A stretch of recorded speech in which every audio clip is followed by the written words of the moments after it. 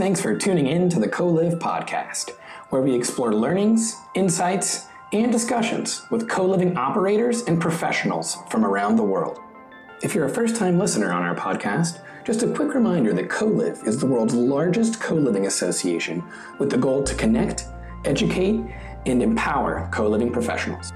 Today's episode has been recorded during one of our monthly meetups, where we discuss a wide variety of topics related to co-living. To join our network or find out about future meetups and other events, please visit coliv.org. That's co-liv.org. This week's episode is brought to you in partnership with Young Global Living, the platform for your co-living space based on your preferences.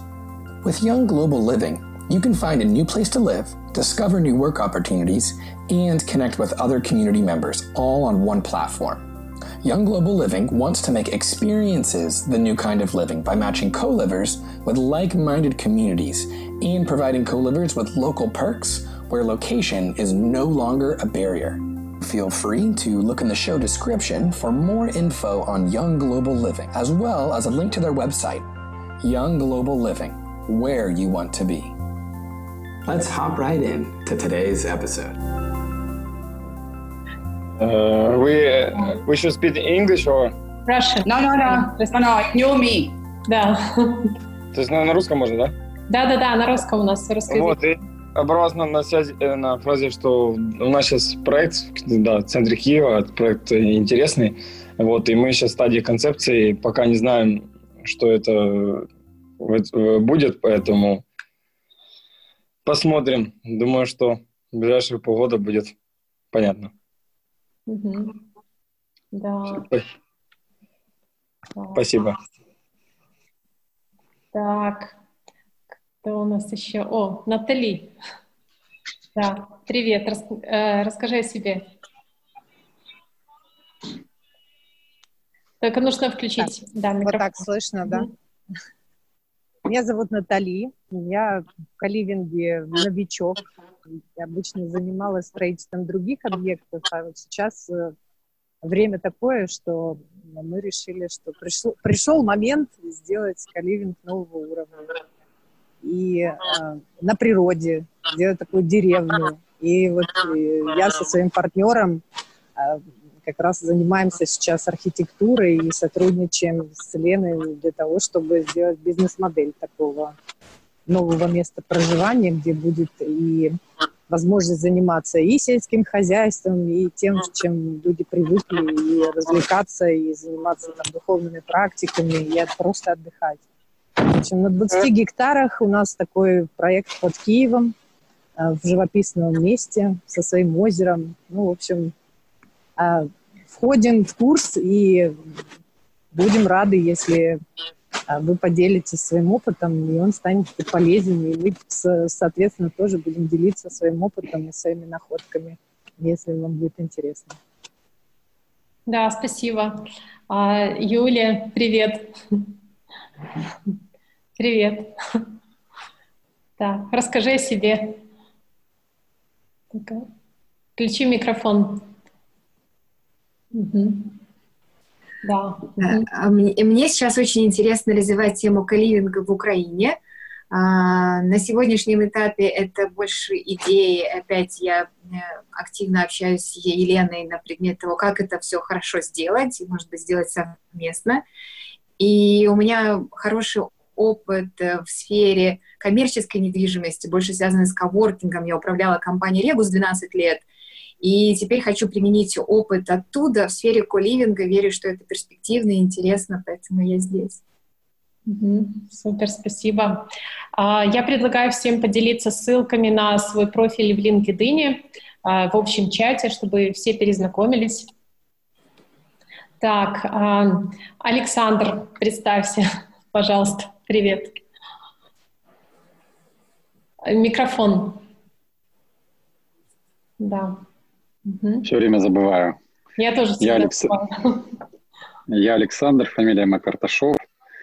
Одно из моих направлений, поднаправление — это сфера гостеприимства.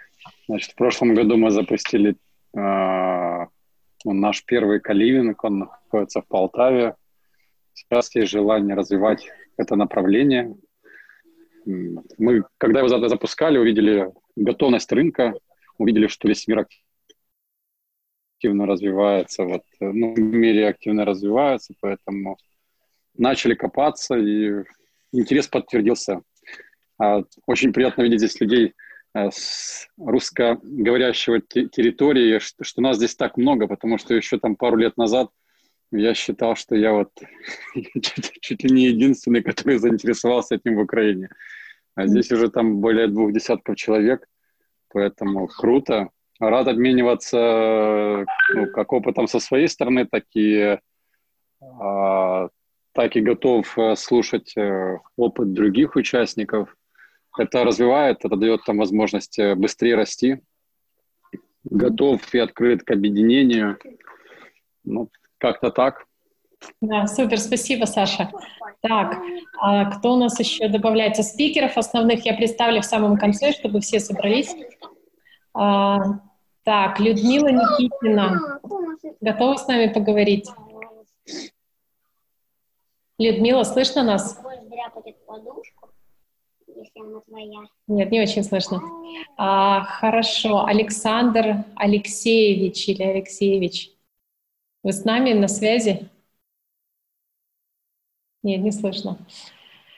Ладно, хорошо. Так, Анна Абдураимова. Анна, слышите нас? Может, пока не включились.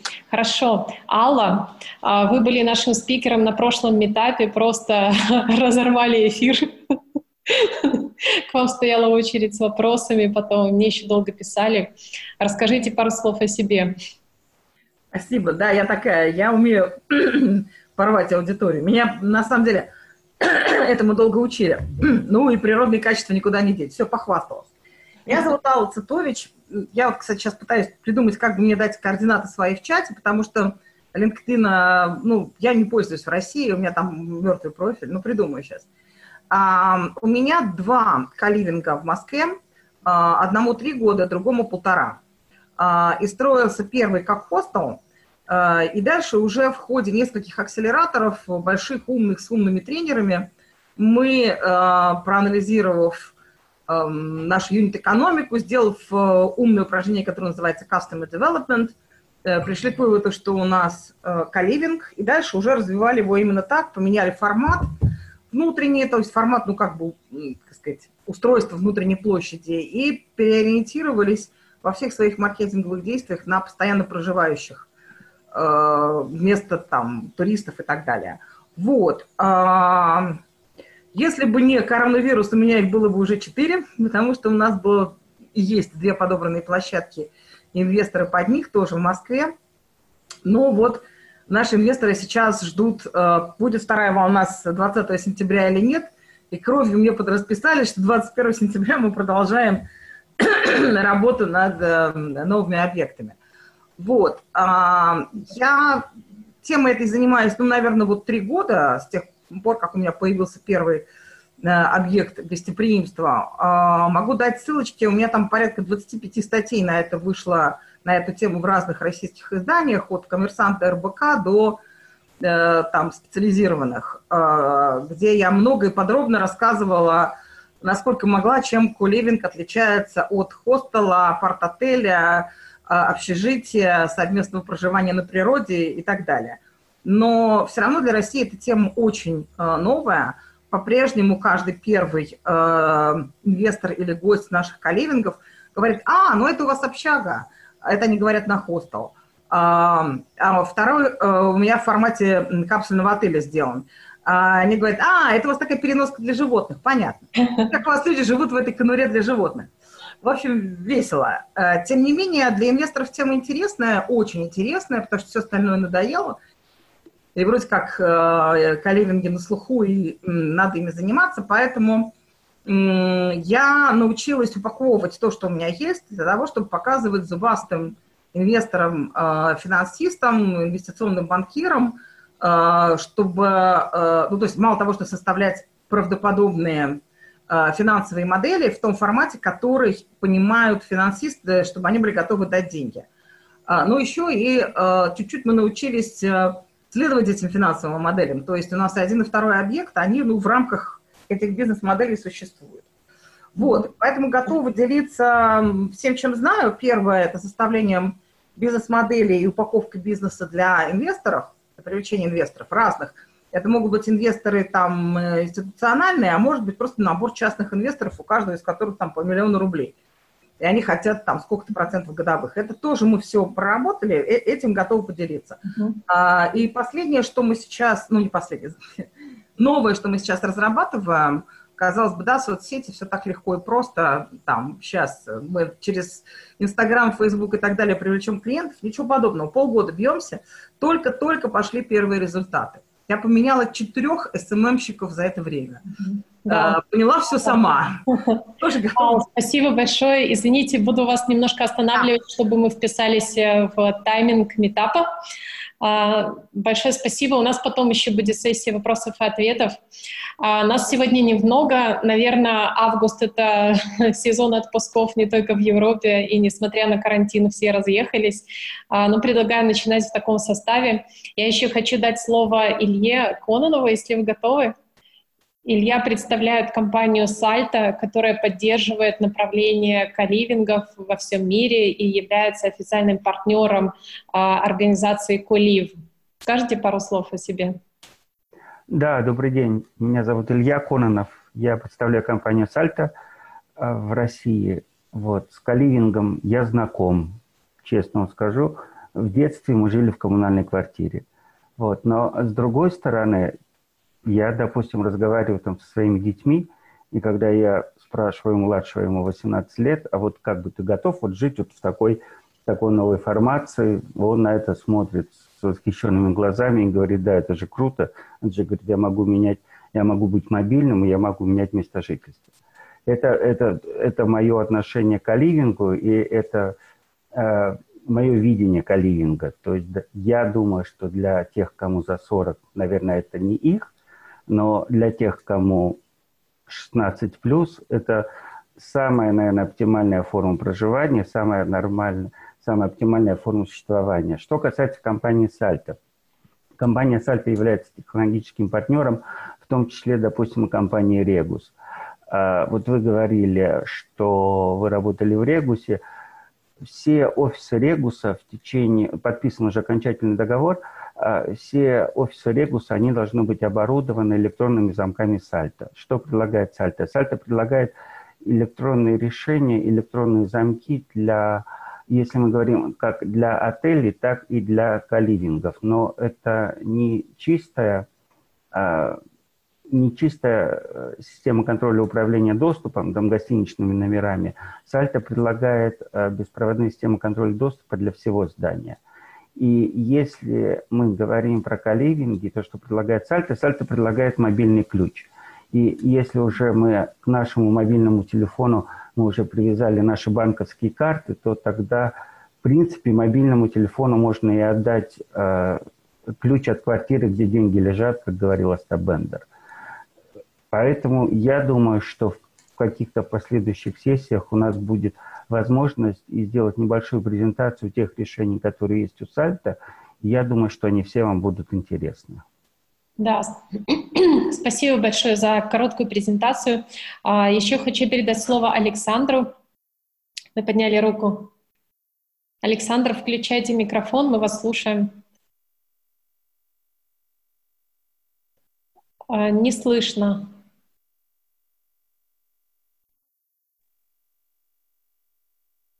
Александр, скажите еще что-то. Никто не слышит Александра, да? Угу. Да, у вас что-то с микрофоном. Так. Я не могу это исправить. Угу. Так, нет звука. Может быть, напишите нам в чат короткое представление. Удобно так будет? Да, попробуйте написать в чат. А я пока хочу представить Сначала себя. Я амбассадор организации «Колив» в Украине. У меня есть свой коливинг в Ирпене под Киевом. Он называется «Stockholm Studios». Мне интересно развивать это направление, потому что я чувствую этот образ жизни, я живу вместе с нашими гостями, я понимаю свою целевую группу. Например, если говорить о возрасте, да, то у меня, получается, разбежками от 25 до 55 лет, и мы убедились в том, что коливинг — это не только для совсем молодых, что можно приятно и интеллектуально проводить время в разных возрастных группах, причем хорошо, когда они даже смешиваются.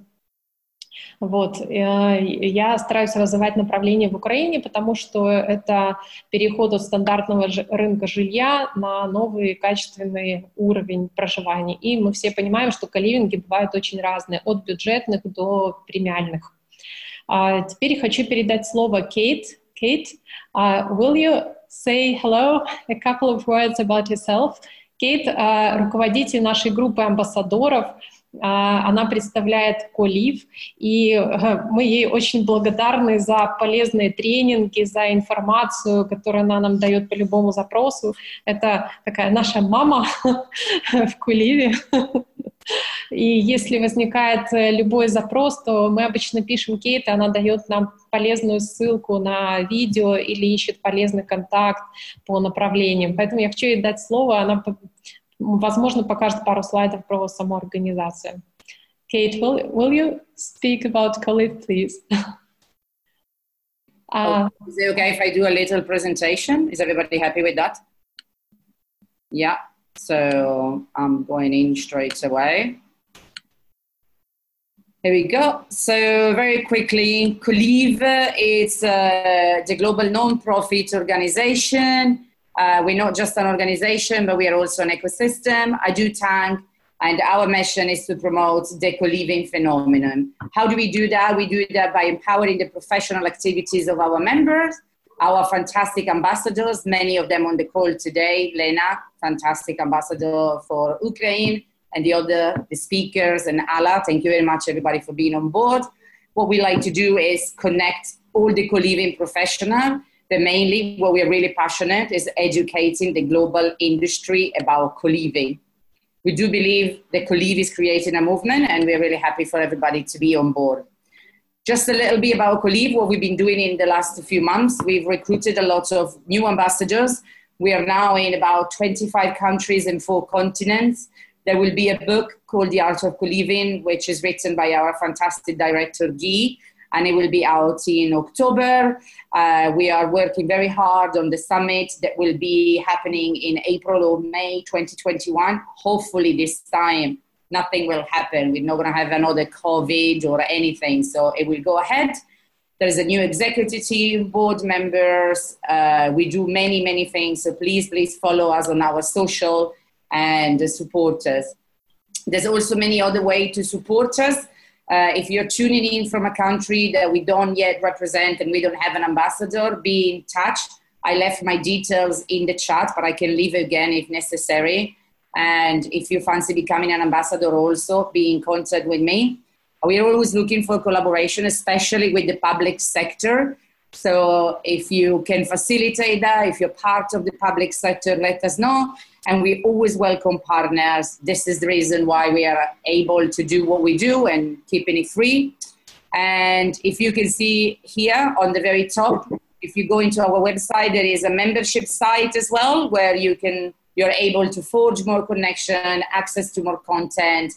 And this is another way where you can support us. We strongly believe that together we can create more, and that togetherness and community empower us. So as I said, if you need anything, just get in touch. And thank you all for being here in this very hot afternoon. Thank you, Kate, for co-hosting this event and for helping me with everything. А теперь я хочу представить наших основных спикеров. У нас сегодня такая звездная команда собралась в лице Сергея, Никиты, Аллы. Это просто люди, которые способны развивать направление в России, имеют собственный опыт создания очень разных колливингов. И я передаю слово Сергею Долгову. Сергей провел международное исследование разных форматов колливингов, и сегодня я верю, что мы получим очень ценный материал. Сергей, да. Спасибо большое. Меня слышно, да? Коллеги, я рад всех вас приветствовать. Я сейчас коротко расскажу тоже о нашем колливинге, нашем опыте. Я правильно понимаю, Лен, что у меня сейчас есть там 10-15 минут, чтобы все это дело рассказать? Да. Спасибо. Так, с вашего позволения я тогда сейчас запущу. Мы называемся Мельница Space, и мы находимся между Тулой и Москвой. Это не совсем обычный колливинг, потому что находится он на территории бывшей советской фермы. Вот эти вот две башни, которые вы здесь видите, это бывшие силосные башни. Вообще это большой совхоз, как когда-то, которым был. Вот. И мы переехали из большого города для того, чтобы основать здесь вот такую сначала, по сути, коммуну, а потом уже колливинг. И если сейчас вы не против, я вам хотел бы показать. У нас есть небольшое видео про наш проект, который мы снимали в разное время с разных точек. Вот. И сейчас небольшое вступление, как обычно это бывает. Вот так вот выглядит наша территория. У нас там фермы, склады, скоровники, вот эти прекрасные башни, в которых мы проводим различные мероприятия. Это наша территория. Всего мы сейчас работаем с площадкой 12 гектар, но поля и примыкающие территории, которыми мы планируем заниматься, где-то порядка 300 гектар. Вот это вот те места, которые мы сейчас переоборудуем, по сути. И у нас есть странные и необычные постройки, которые мы вместе с нашими гостями периодически возводим, обновляем, иногда разрушаем. То есть мы в какой-то степени похожи, наверное, на Николу Ленивец, наверное, который вы знаете, на арт-резиденцию в полях. Но кроме этого мы еще не только проводим арт-мероприятия, но в первую очередь мы здесь хостим и знакомим людей друг с другом. Вот это примерный план нашего развития на 10 лет, наша территория. Вот. Это фотографии того, как мы устроились здесь.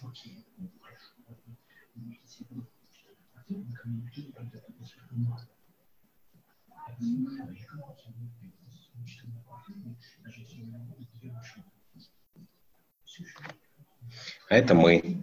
Иногда дурачимся, устраиваем перформансы, проводим экспедиции, сделали здесь танго-школу, музыкальную школу, проводим кулинарные мероприятия и даже выставки там, московского уровня. Тоже кратко расскажу. Вот, например, это выставка работ Дали и Пикассо. Это московский эксибишн.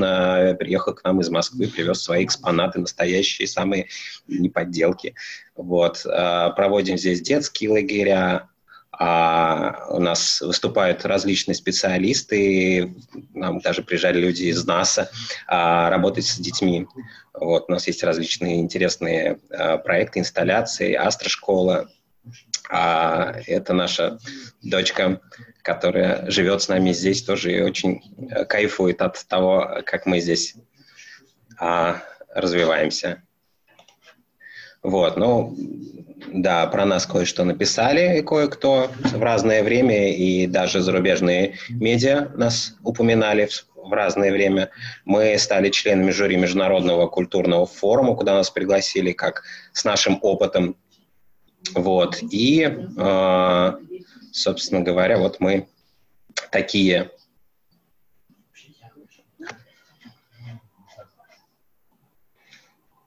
Я не знаю, слышали ли вы сейчас мелодию, которая звучала, но тут только что звучала, если вдруг вы не слышали, музыка группы Tequila Jazz. Вот. А теперь давайте пойдем тогда дальше. Сейчас я, видимо, перелистну. Да, вот смотрите, это здание, в котором мы живем и работаем. Это бывшая зернодробилка. Так вот она выглядела еще каких-то сколько там лет назад, да, она была перестроена вместе с командой архитекторов, приведена вот в такой вид. И это пространство оказалось очень выгодным со всех точек зрения для использования. И вообще тема револаризации стала для нас крайне важной, то есть переосмысление наследия. И коливинги перестроенные для нас — это то, чем мы сейчас занимаемся в последний год особенно активно. Значит, вот так пространство нашего коливинга обустроено, оно достаточно мобильное, его можно расширять, то есть мы одновременно можем принимать до 200 человек и достаточно гибко этим пространством управлять. Так вот выглядит его часть. Здесь, как я уже говорил, мы проводили выставку работ Дали и Пикассо. Это оригиналы работ, привезенные из Москвы, которые мы выставляли в истории Тульской области. Вообще впервые это происходило у нас в наших помещениях. Также мы являемся частью глобального движения Slow Food и проводим ежегодно фестиваль Terra Madre, собирая фермеров из 3 областей, которые, на границе которых, собственно говоря, мы находимся, вот, и почуем друг друга различными явствами и знакомим людей, гостей с дарами земли нашей. Вот. А это наша команда, вот 6 человек, которые образуют наш team Manage Space. Вот. Мы не только занимаемся своей точкой, мы еще и активно консультируем тех, кто занимается коливингами, в первую очередь, конечно, тех, кто перестраивает, как мы уже сказали, там револаризует старые здания, это наш основной фокус. И последние 6 месяцев мы занимались сбором информации касательно состояния рынка коливингов, и мы хотели бы с вами этим исследованием поделиться. Wake Up — это наша команда, Decide — это наша партнерское исследовательское агентство, с которым мы проводили эту работу. Во-первых, сейчас мы проанализировали, пообщались с огромным количеством организаторов коливингов. Лично удалось нам ухватить не всех, но порядка 80% мы, кажется, ухватили. На сегодняшний день мы насчитываем по всему миру порядка 570 точек, это 3 миллиона резидентов, и вот такие данные нам удалось собрать.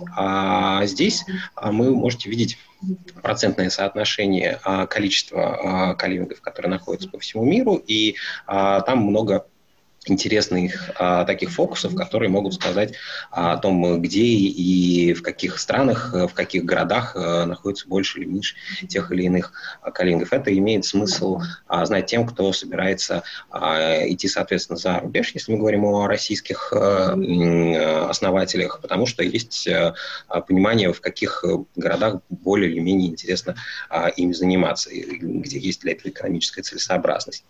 Мы также проанализировали множество сделок публичных, которые нам удалось достать через подписные базы венчурных, собственно говоря, сделок.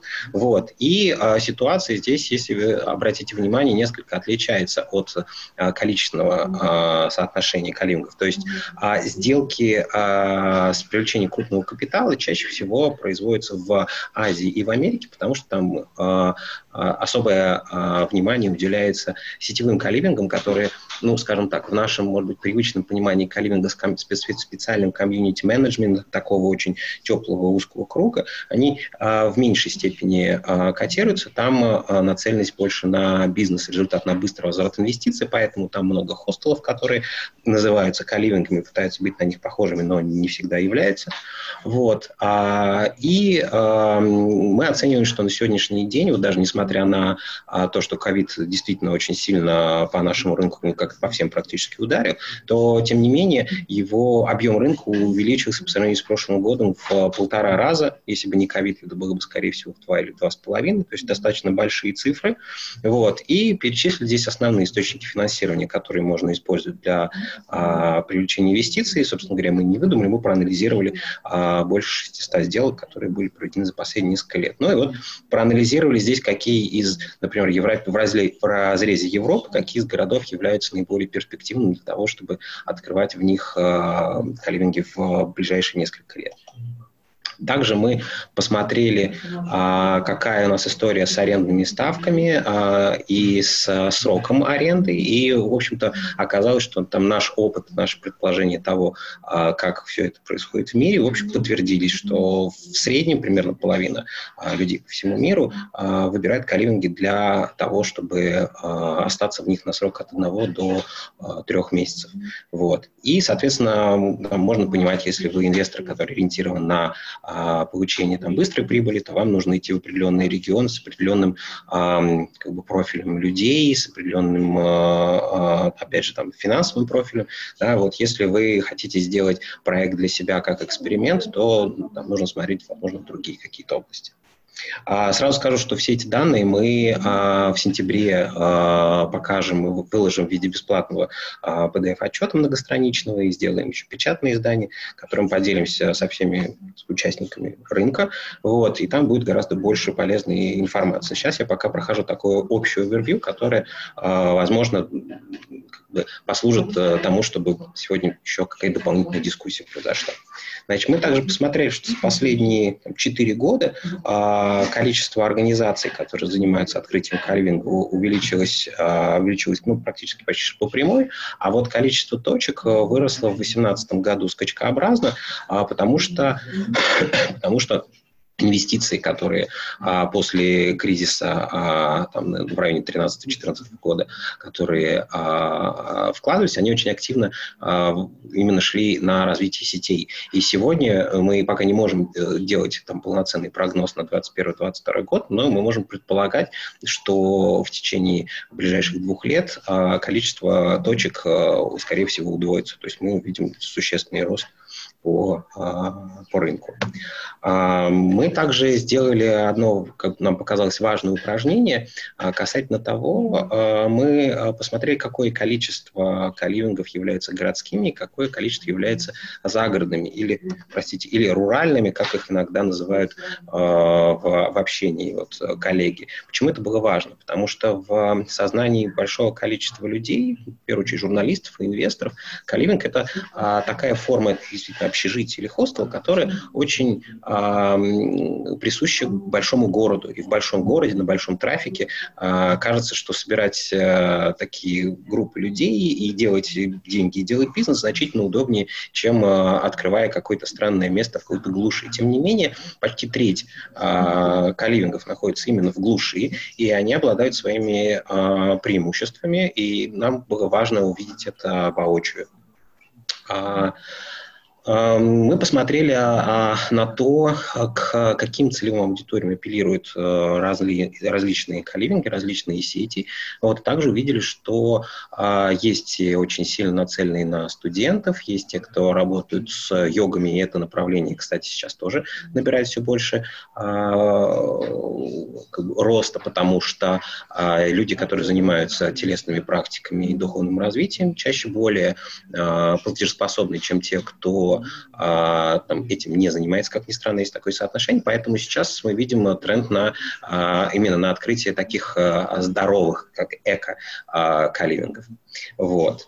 И, конечно, не все делают себе четкое позиционирование, многие до сих пор принимают всех подряд, и, в общем-то, это тоже нормально, неплохо, не хорошо, есть как бы такой тренд.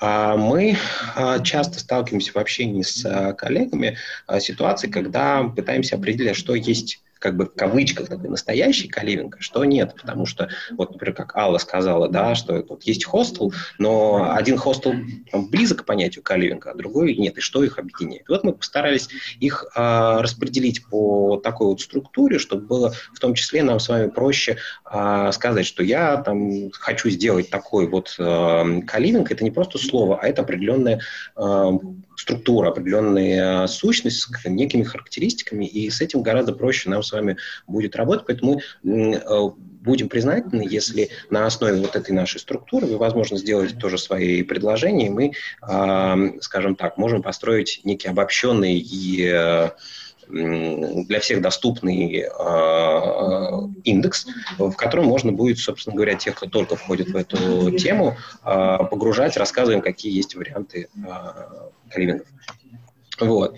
И, конечно, очень часто мы, опять же, в работе с журналистами, с инвесторами сталкиваемся с тем, когда коллинг, вот, как говорила Алла, либо называют общежитие, либо это очень выгодная маркетинговая фишка, которую, например, в Азии постоянно используют для того, чтобы сказать, что там либо для привлечения инвестиций, либо привлечения жителей. Однако у колливингов, кроме того, что у них там есть, например, там общие зоны или какие-то другие фишки типа гибкого срока аренды и так далее, есть одна очень важная составляющая, которая, если она не выполнена, то нам кажется, наше предположение, да, что этот колливинг, ну, скажем, является недостаточно развитым, ну, там, неполноценным. Ну, как бы сложно, да. Это, конечно, речь о комьюнити-менеджменте, потому что, собственно говоря, если его нету, если нет специально выделенного человека и в ценностях команды колливинга, и в ценностях, и в политике не прописана вот эта история про комьюнити-менеджмент, тогда он действительно превращается как бы в хост, в общежитие,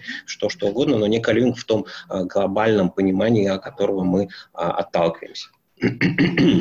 Собственно, на сегодняшний день мы видим, что, безусловно, кроме глобального тренда на, так сказать, на постковидское такое ощущение, что надо уезжать из городов, есть еще ряд трендов, которые действуют в плюс развитию нашего с вами рынка. И вот слева это такие более понятные тренды, про которые, в общем-то, может каждый сказать. А справа это то, что сейчас только начинает зарождаться. Это, как ни странно, переоборудование торговых центров пустующих, потому что они, собственно говоря, будут оставаться пустовать. Сейчас есть несколько проектов в США и один в Казани по тому, чтобы превратить эти торговые центры в жилые центры и, собственно говоря, делать в них колливинги. Идея не нова, но для того, чтобы ее реализовать, ну, как бы понадобилось там, примерно порядка 15 лет с тех пор, как впервые ее начали озвучивать. Сейчас первые проекты в эту сторону идут. Как я уже говорил, револаризация промзон, то есть то, что делаем мы с старыми советскими фермами, это тоже определенный тренд, который в разных частях света начинает происходить. Также очень хороший сейчас тренд идет на корпоративные колливинги, то есть когда компания выкупает колливинг на несколько месяцев для того, чтобы высадить туда свою команду, которая нуждается в определенном там тимбилдинге, в командной трансформации. И сейчас мы тоже работаем с несколькими крупными медиаструктурами, которые вот свои команды сейчас распределяют. Мы устраиваем для них некий тест-драйв релокации для команды, которая уже тесно внутри большой корпорации. Она хочет выехать куда-то и работать там самостоятельно, не теряя при этом связь с материнской организацией. Тренд интересный также на то, что колливинги при всей их привлекательности все-таки имеют достаточно долгий срок оборачиваемости с точки зрения вложений, и во многом это связано с их энергоемкостью, то есть колливинги, которые находятся чем севернее, тем больше нужно тратить денег на их, как минимум, отопление. Поэтому есть тренд, он только-только начинает зарождаться на создание колливингов в южных, сильных южных районах, например, там в Южной Америке и в Австралии, которые, в принципе, не требуют отопления как такового, где достаточно комфортные климатические условия. Вот. И это позволяет очень серьезно сэкономить, соответственно, на инвестициях. И вот такая странная, но интересная история, это, если вы слышали, дома тиктокеров, то есть блогеры объединяются друг с другом для того, чтобы вести совместно свои тикток-каналы, и для этого снимают или даже строят целые дома, которые тоже работают как такие специализированные колливинги. Вот. Так, про это я уже говорил, про перспективы.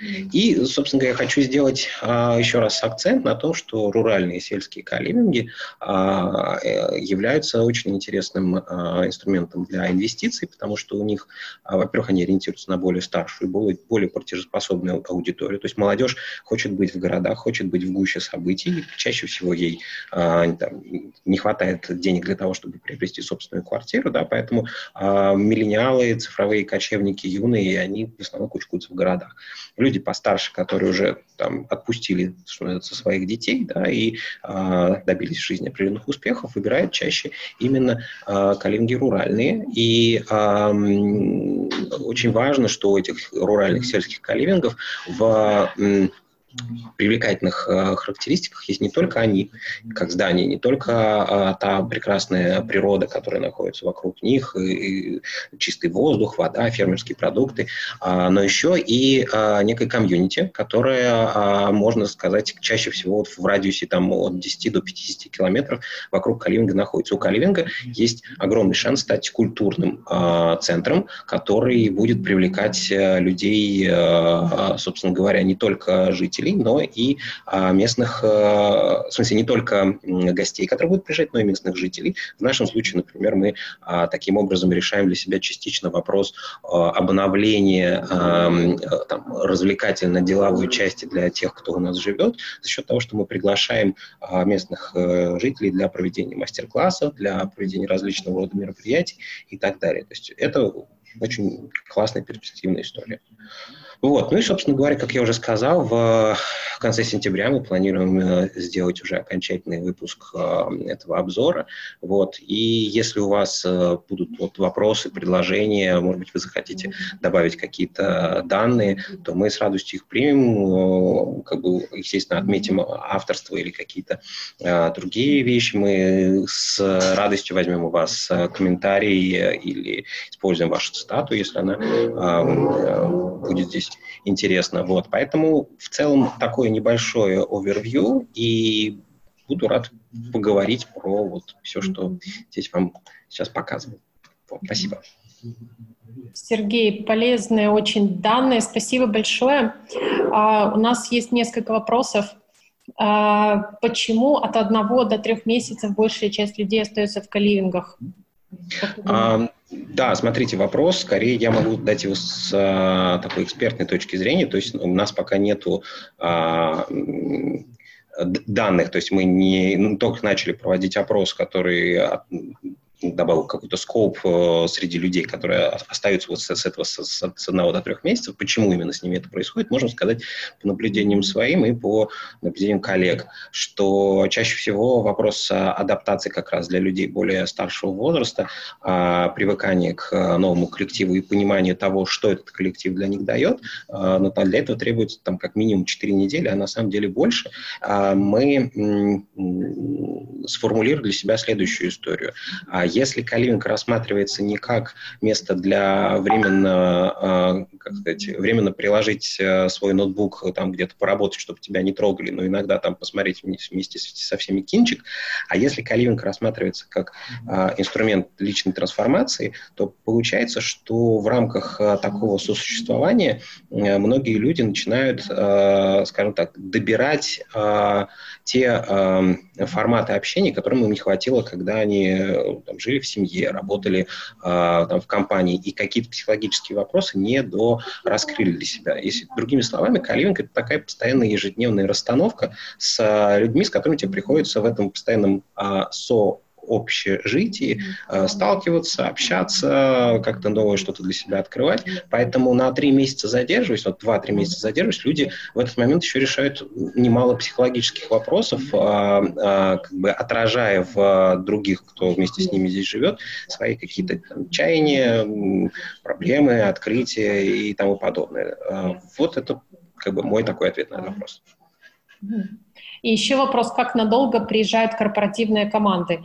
Когда вы делаете им предложение, вы подразумеваете релокейшн полностью с семьями, правильно я понимаю? Или Нет, это короткий срок для работы над конкретным... Да, мы пока работаем с командами, так сказать, одинокими, то есть у которых нет семьи, в крайнем случае это пары, но чаще всего нет. То есть это достаточно молодые ребята, там до 30 заряженные на успех и на развитие команды. Это, по сути, такие корпоративные стартапы. Мы с самого начала ограничиваем количество времени, которое будет проводиться в коливингах, как правило, 3-4 месяца, реже 6, но 6 мы еще просто не пробовали. Вот, потому что именно за это время ребята могут понять, насколько им формат такой подходит, насколько они в состоянии жить и работать удаленно и в таком странном вот состоянии. Не когда ты в 9 вечера, в смысле в 6 вечера уходишь там с работы, а вот именно в таком. Вот, и это хороший тест. И это именно тест-драйв релокации. То есть, когда они поехали, пожили, пообтесали друг об друга, сделали определенные выводы, они возвращаются на корабль-матку, делают доклад, отчет, после чего уже принимается решение о том, вот с этими данными об их групповой динамике, насколько они готовы к переезду, выбирается место, где им будет осознанно хорошо, не ситуативно, из серии нам фоточки понравились на сайте, а они понимают теперь свои потребности как команды и готовы стать самостоятельной организацией. Примерно так. Спасибо. У кого еще есть вопросы? Просто включайте микрофон и задавайте голосом. Я вижу, да, тексты. Значит, Валерий пишет, да, что в Доминикане можно делать полностью автономные коливинги. Собственно говоря, да, мы тоже обращали внимание и на ваш проект. Будет здорово, если вы тоже расскажете коротко про то, как это все организуется у вас. Я сейчас тогда отвечу на все вопросы, а потом Лене отдам снова бразды. Вот. А как мы определили города, которые перспективны в будущем? Смотрите, есть определенная тенденция растущего количества сделок и там, появления коливингов в этих городах. Также мы проводили опрос девелоперов, которые в этих городах находятся, и там есть определенное сочетание там, количества объектов недвижимости, которые подходят для превращения в коливинги. Есть там индекс удовлетворенности горожан, там индекс счастья городов, это еще несколько параметров, которые в целом говорят, что здесь это направление будет перспективным, потому что не все далеко европейские города отвечают этим параметрам. Вот, я потом могу позже рассказать там, подробнее про методологию, там есть формулы, которые это высчитывают. Вот. А какой срок окупаемости сельских коливингов, какой средний ценник на проживание в них в России? Ну, сейчас я как бы в цифрах конкретно на этот вопрос я не могу сказать, потому что сельские коливинги по России, их немного, они очень разные, ориентированы на разную аудиторию. Могу так сказать, что там минимальная инвестиция в коливинг там, нашего формата, когда это строится не отдельное здание, а используется существующая основа, это там 17-20 миллионов, соответственно, окупается он где-то в течение 5 лет полностью, и средний ценник на проживание, но вот в нашем случае мы доставили его вначале достаточно таким низким, и потом, чтобы у нас экономика сходилась, мы его повышали. То есть на сегодняшний день для того, чтобы жить в течение месяца в отдельной комнате, у нас нужно платить где-то порядка $400. Мы сейчас этих европейских цен смотрим. Вот, порядка $400. Есть варианты, когда можно снимать не комнату, а целый этаж, но это уже дороже.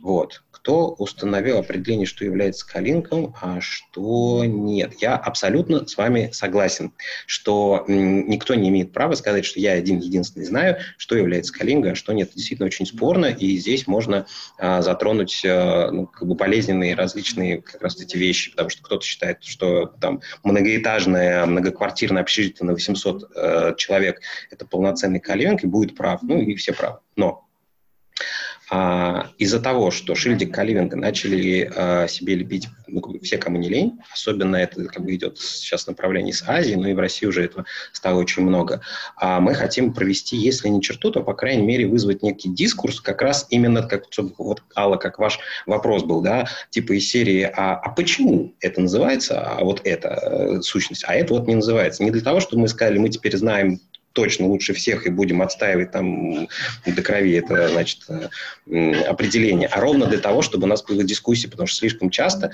как вы сами же говорили, да, коливингом люди называют очень разные вещи. Нам показалось, что, по крайней мере, вот в логике того сообщества, с которым мы там взаимодействуем, что именно комьюнити-менеджмент позволяет этот вопрос хотя бы частично, но согласовать, потому что если это там рентинг-хаус, то есть квартиры, которые сдаются даже с элементами коливинга, там, с гибкой арендой там, и так далее, с общими зонами, но в них не существует объединение людей вокруг определенных там ценностей и идеалов, то тогда это скорее просто рентинг-хаус, и не нужно называть его коливингом, потому что есть, а ливинга, скорее всего, нет.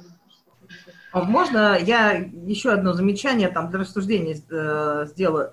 Смотрите, очень похоже, что кроме тех типов коливингов, которые вы привели, их там огромное количество, есть два четко разделяющихся типажа по наверное, цели инвестирования и так далее. Есть чисто инвестиционная история, когда инвестору рассказывают модную историю про коливинг, про миллениалов, что им там удобно жить, что есть экономика отличная от туристических хостелов, потому что люди живут постоянно, а расходы меньше, и меньше расходы на привлечение, ну и так далее.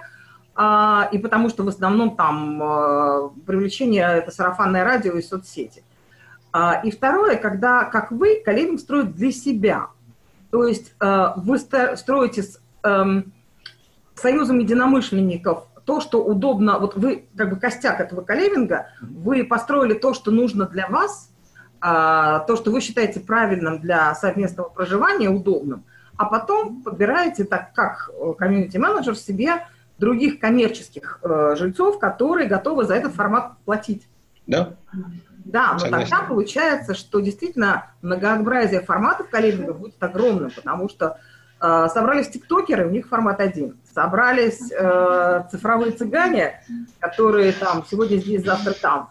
У них формат совершенно другой. И требования даже вот к устройству, там, место для сна, место для приготовления пищи, даже нужна ли кухня или не нужна. То есть единого, не то что единого, там даже классифицировать пока коливинги достаточно сложно. Да. Я бы согласилась с тем, что, наверное, наша с вами задача и других, которые присоединятся к нам в России это понятие каким-то образом прояснить, потому что пока понятие коливинга заманивают инвесторов, обещая им другую экономику и другой формат жилья, да. Миллениалов, говорят, что вот мы знаем, что миллениалам надо, поэтому им нужны коливинги. Цыганский блокчейн такой получается. Да. Да, Алла, я абсолютно с вами согласен. Да, наша задача с вами не проводить вот эти линии, говорить, здесь белое, здесь красное, здесь истинное, здесь ложное, да, а просто, расширять скоп, да, открывать глаза на то, что есть разные формы и чем они там чреваты. Да. Так, Лена. Да, у нас есть еще вопросы в чате от Никиты, да, видишь? Так, Никита. Угу. Ага. Трам-пам-пам. А ты можешь свой вопрос сейчас голосом расшить? Давай мы там... Не-не-не, это не вопрос, это просто рассуждение. Я думаю, что мы можем продолжить с вопросами. Понятно. Ладно. Так, Валерий пишет, коливинг – это комьюнити, а хаус-шеринг – про совместное проживание. Да, конечно, вот именно об этом и говорит Алла, что часто именно хаус-шеринг продают именно как инвесторам, как коливинг, и потом у нас на рынке начинают писать про то, что открылся очередной коливинг, а это не он в принципе, да, и начинает у людей, которые в целом вкладывают деньги и делают рынок, у них начинается путаница в голове. Нам с этим придется жить, точнее, мы уже с этим живем, сталкиваемся, и поэтому хочется чуть-чуть навести здесь, если не порядок, то вот по понятиям разойтись. Вот. И Наталья пишет, что несколько зон у вас в коливинге рассчитаны на разные сроки проживания. Ну, смотрите, да, то есть история про формат 1-3 месяца – это такая общая статистика по миру, безусловно, она разнится в разных странах, в разных типах коливинга. Вот. В нашем случае, вот то, что мы видим у нас и у коллег, что чаще всего это все-таки 1-3 месяца на комнату на одного человека. Пары значительно реже приезжают, и, соответственно, статистики здесь там, в минорной части участвуют. Вот. Не знаю, ответил ли я на ваш вопрос. Еще Юля что-то хотела сказать. Да, я хотела спросить, если я могу задать вопрос на тему вашей бизнес-модели. Угу. Да, если это уместно, то вопрос такой. Как я видела на сайте, у вас совсем немного комнат, которые вы предлагаете как коливинг. Буквально там около 7, правильно? Значит, смотрите, да, у нас есть несколько комнат в нашем основном здании. Вопрос тогда, да. Сейчас я просто скажу. У нас есть еще несколько зданий, значит, которые тоже используются как коливинг. Причем одно такое очень... как сказать, очень простое, экономичное, это очень дешевый. Другое похоже на тот дом, который я вам показывал. И на следующий год мы планируем сделать еще один такой дом, как вот то, что было в презентации, из бывшего коровника. Вот. Будет он по качеству такой же, как у нас. Поэтому мы, по сути, сейчас работаем с несколькими зданиями. Отлично. Просто я ориентировалась на то, что было представлено на сайте, и у меня был вопрос в связи с этим. Если говорить о вашей статьях дохода, это аренда, вы озвучили, что порядка $400 за комнату в месяц, Да. и это какие-то дополнительные услуги. В каких пропорциях аренда и в каких пропорциях дополнительные услуги, и что это за услуги, которые больше всего пользуются спросом среди ваших клиентов? Да. Эти услуги мы условно поделили бы наверное, на 3 части. Первая часть – это дополнительные мероприятия, которые организуются до ковида физически, сейчас чаще онлайн, но физически тоже. Значит, что это такое? Это различные образовательные, кулинарные мастер-классы, телесные практики, которые, например, делают, опять же, люди, живущие неподалеку, вот рядом с коливингом, проверенные мастера, тренеры и различные очень интересные люди, которые приезжают и нашим жителям оказывают вот эти вот услуги. Причем это может делаться как индивидуально, но чаще мы любим, что это делается для всего, так сказать, вот для всей этой коммуны, которая здесь находится, потому что это сближает и удовлетворяет людей. Таким образом мы создаем дополнительные рабочие места для местных жителей, а тем, кто у нас гостит, мы создаем хорошее такое поле для работы друг с другом. Вторая история – это различные мероприятия, фестивали, арт разные и т.д., где наши гости проявляют себя в тех или иных качествах. Если это, допустим, театральный или музыкальный фестиваль, они могут сделать некое такое пожертвование, поучаствовать в его организации и, соответственно, тоже побыть актерами, например, вот на этом мероприятии. То есть люди платят за свое, за возможность проявить себя в творческом плане. И третья история – это акселерация, то есть когда у людей, которые к нам приезжают, есть определенный, допустим, проект, стартап, идеи, чем они давно хотели заниматься. То есть человек, например, удаленно 60% своего времени занимается своей основной дистанционной работой, например, переводит ролики для Netflix, а еще у него есть идеи, он хочет запустить приложение для сбора мусора, например. И мы помогаем ему эту идею докручивать, выводим его на инвесторов, в данном случае пока работаю с бизнес-ангелами, и, соответственно, имеем небольшой процент, собственно говоря, от этих первых инвестиций. То есть для бизнес-ангелов мы выступаем как такой предакселератор, а для ребят, которые свои идеи хотят раскрутить, мы им помогаем это вывести на тех, кто может сделать инвестиции. Пока у нас, наверное, 3 основных таких истории, которыми мы в разной степени жонглируем и сочетаем. Сергей, а я правильно понимаю, что вы — это твоя команда, управляющая коливингом, да? То есть у вас есть роли менторов, есть эксперты, да. Достаточно своей экспертизы, чтобы поднять любую идею, помочь любому стартапу. Да, мы долгое время до того, как мы, собственно говоря, пришли в этот бизнес, мы работали в финансовой сфере. Я был советником президента финансовой группы Life, когда-то была такая большая, Алла наверняка помнит. И большой опыт накопили. Я работал в венчурном фонде, и все ребята, с которыми мы сейчас работаем, вся наша команда, у них очень разнообразный опыт в коммуникациях и в бизнесе. Собственно, поэтому мы, для нас не вопрос поднять эту историю про акселерацию, много раз уже этим занимались. И сейчас один из наших проектов, который мы хотим запустить в следующем году, это так называемые сельские акселераторы, когда уже в этом инкубаторе у нас участвуют не только гости наших коливингов, но еще и местные жители, которых, как оказалось, тоже, в общем-то, генерируют немало интересных вещей. И таким образом мы просто увеличиваем емкость этих проектов, и их более интересно становится выводить, например, на тот же инкубатор вышки. А у меня еще вопрос по выставкам, которые вы проводите. Да? Например, была экспозиция, посвященная Дали. Любой транзит экспозиции стоит денег, да? Но у вас внутри коливинга проживает мало людей, и в соседнем селе тоже. Как вам удается привлекать достаточное количество гостей, которые, наверное, покупают билеты и частично окупают затраты? Или это грантовая история? Скажем, разделю на 2 части эту историю. Первое, то, что мы как пиарщики с опытом, мы знаем, как получить продвижение без рубля вложений. То есть за счет этого мы, когда только открылись, мы сделали себе первые публикации там на Village, VC и в разных других местах. К нам приезжали различные съемочные группы и журналисты, просто потому что мы знаем, как правильно выстраивать этот процесс. Это не какое-то волшебство, да, мы просто много лет этим занимались, и если нужно поделиться информацией о том, как продвигать ваш проект, мы с радостью этим как бы поделимся, это не проблема. Ну, то есть к любому сейчас, ко всем коллегам обращаюсь, мы готовы делиться. Что касается того, как мы обеспечиваем окупаемость этих проектов, мы договариваемся о партнерских условиях с организаторами этих выставок, и либо привлекаем спонсора, либо оплачиваем сами. То есть выставка для нас это не источник дохода, а это способ повышения, ну, как бы усиления бренда нашего, потому что, ну, больше нигде такие мероприятия не проводятся.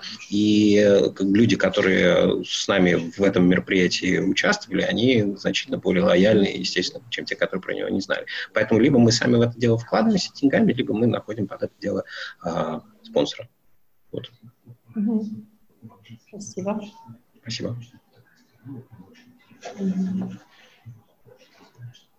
Так.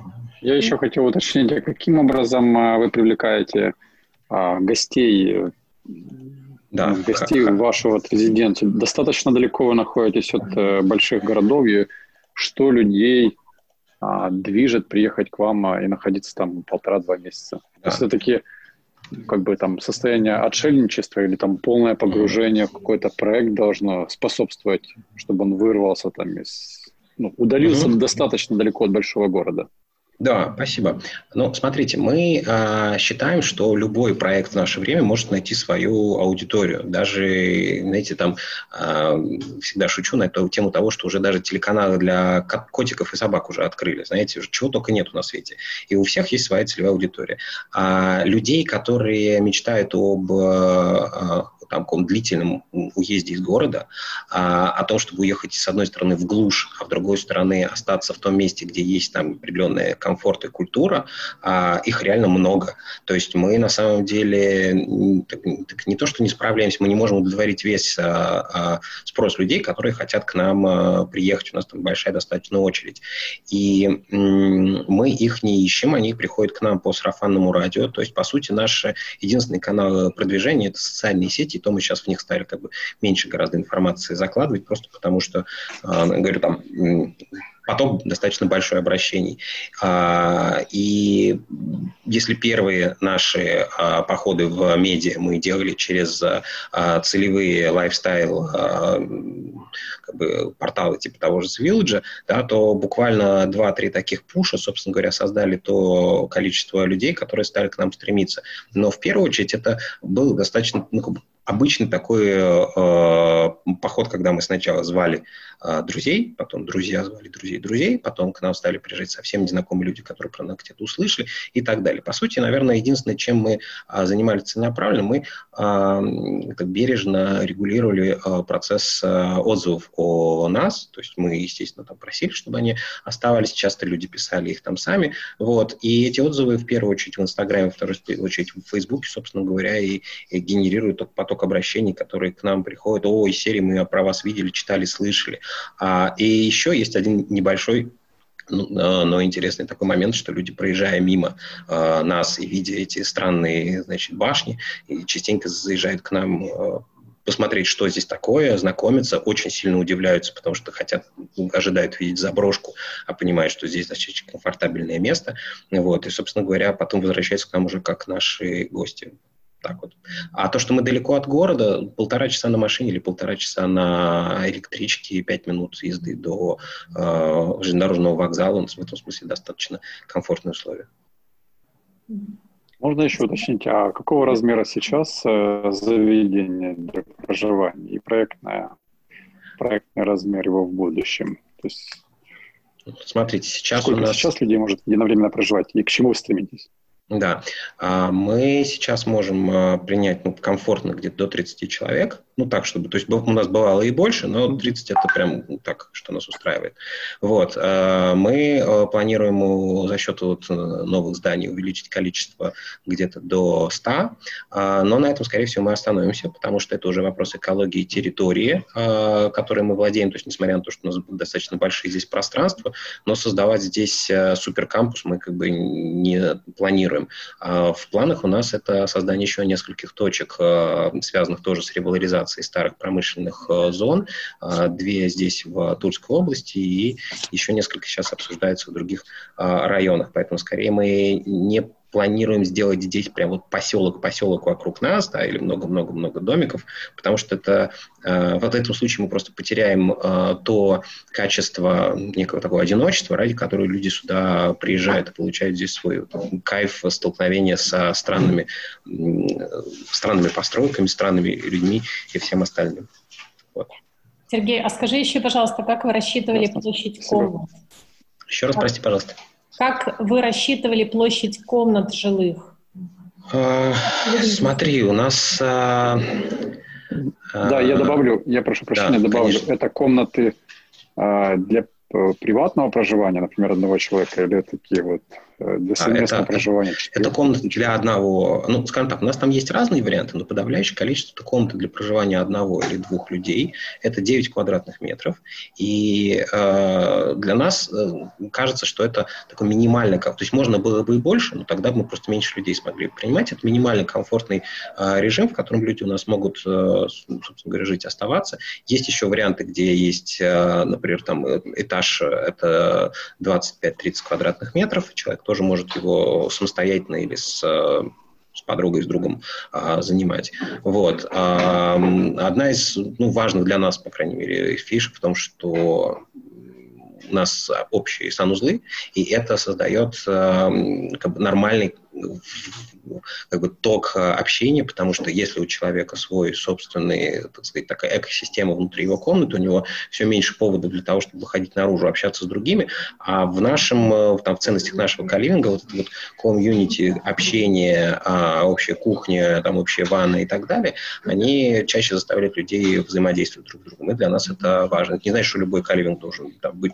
поликалом, но вот наш опыт показывает, что это классно, и люди быстрее начинают, ни странно, раскрываться, общаться, взаимодействовать. И у нас немало было ситуаций, когда люди, встречаясь за одним столом или там, выходя из ванны, да, вдруг начинали о чем-то говорить, и оказывалось, что они имеют общих знакомых, работали в одной и той же компании и так далее. Да, здорово. Сергей, спасибо за твой опыт. Спасибо, да. Просто для соблюдения тайминга. Конечно, а то меня слишком много уже. Нет, у тебя было много и интересно. Спасибо, коллеги. Хочу познакомить всех гостей с Никитой и Анастасией. Это еще один семейный бизнес, да? Никит, представься, пожалуйста, и ты расскажешь, наверное, о своем нестандартном, нетипичном формате коливинга.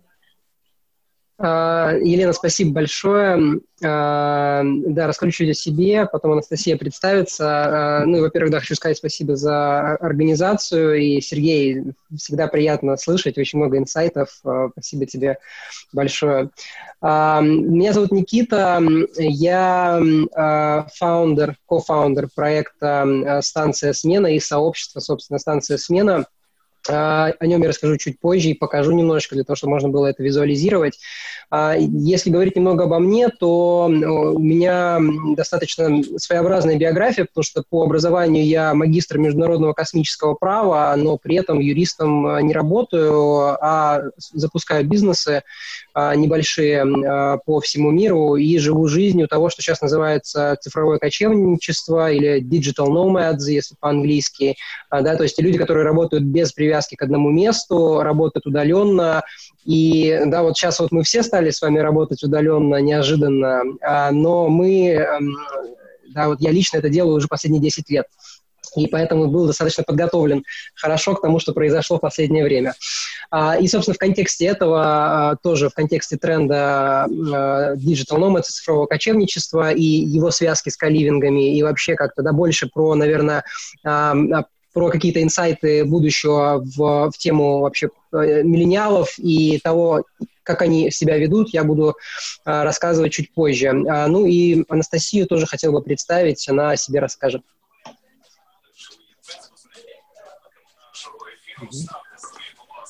Да, приветствую, коллеги. Я, собственно, кофаундер станции «Смена», и в проекте занимаюсь самим продуктом, поэтому развиваю именно саму программу взаимодействия между людьми. Мне хотела воспользоваться моментом, ответить на вопрос, который мы затронули с Сергеем, про то, почему люди остаются на 3 месяца, от 1 до 3 месяцев. Мне позволю себе не согласиться, да, с тем, что это связано с тем, что процессы происходят, да, внутренней трансформации, и именно за этим люди остаются дольше. Моя как раз задача упаковывать такую программу и такое простраивать взаимодействие между гостями, чтобы уместить эти трансформации, эти открытия, это взаимодействие и процесс построения сообщества в 2-3 недели. Так что, наверное, это зависит от плотности, да, и от взаимодействия, от формата взаимодействия. Вот я склонна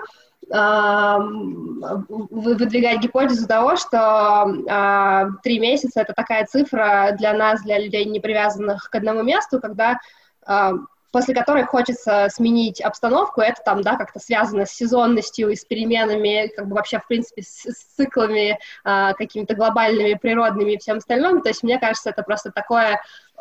После месяца уже ты достаточно много исследовал, и хочется двигаться дальше. То есть, скорее всего, человек не хочет сменить формат коливинга, а хочет сменить место. И в нашей, например, из-за того, что у нас много локаций, и да, как бы это сетка, люди переезжают там из Таиланда на Шри-Ланку и, собственно, меняют локацию как раз-таки географическую, а не сам формат коливинга.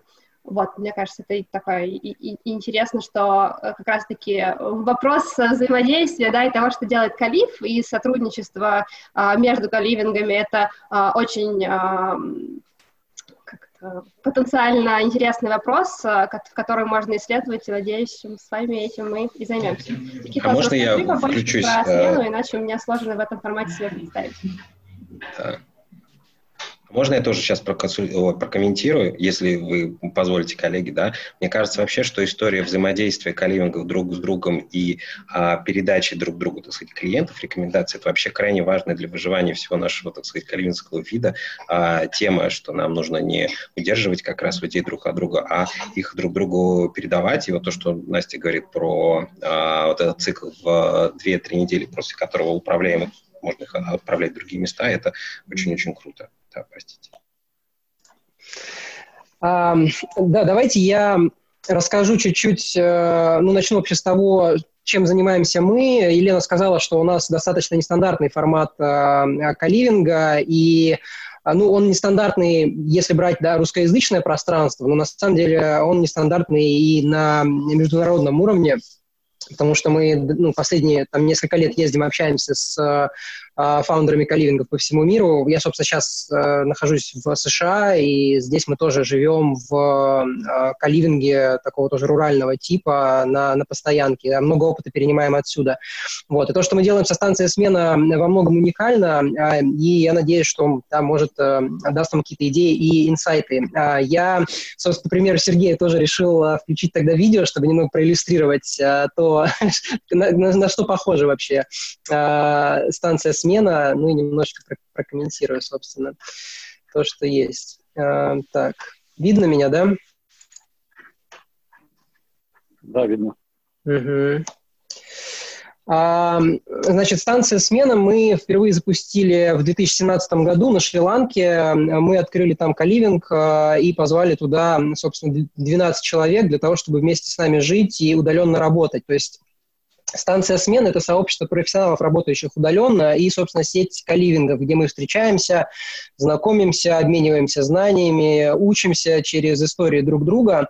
И мы разработали свой собственный фреймворк работы с людьми, который позволяет всего за несколько дней построить крепкие связи на проект, или на сожительство. За 3 года мы силами нашего сообщества запустили локации в 10 странах мира, но в в России, откуда мы сами родом, за последние 2 месяца мы только вот открыли наши первые станции. Одну в Сочи и другую в Санкт-Петербурге. То есть локации у нас руральные, вот кроме Питера первой, находятся где-то в красивых райских местах, да, где люди вместе собираются. И опять же, да, цифровые кочевники, те, кто путешествует, выбирают какие-то интересные, яркие локации, и они, в общем-то, не привязаны работой, да, к одному месту. Ну и в ближайшие 5 лет мы, да, в рамках нашей миссии, да, сделать путешествия без отрыва от работы удобными и понятными, хотим запустить сети с постоянно действующих коливингов, между которыми будет удобно путешествовать, получать настоящий опыт, продуктивно работать и не забывая погружаться в культуру и вообще тусовку того места, куда ты приезжаешь, да, и ну, одновременно можно заниматься своей работой и знакомиться с интересными людьми. Ну и сейчас в том числе мы активно развиваем корпоративное направление и планируем работать с распределенными командами для того, чтобы вывозить их, опять же, в интересные, яркие локации и позволять им обмениваться знаниями, круто работать вместе и коннектиться, повышать HR-бренд компании, генерить для них новые идеи, но, опять же, строить сообщество из работников внутри компании, не токсичную, а очень хорошую такую здоровую среду для общения.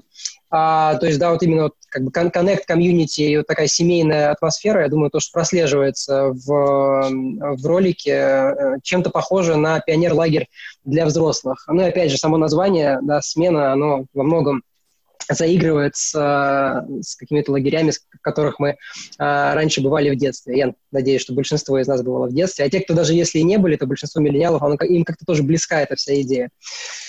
Вот, станция смена за минутку.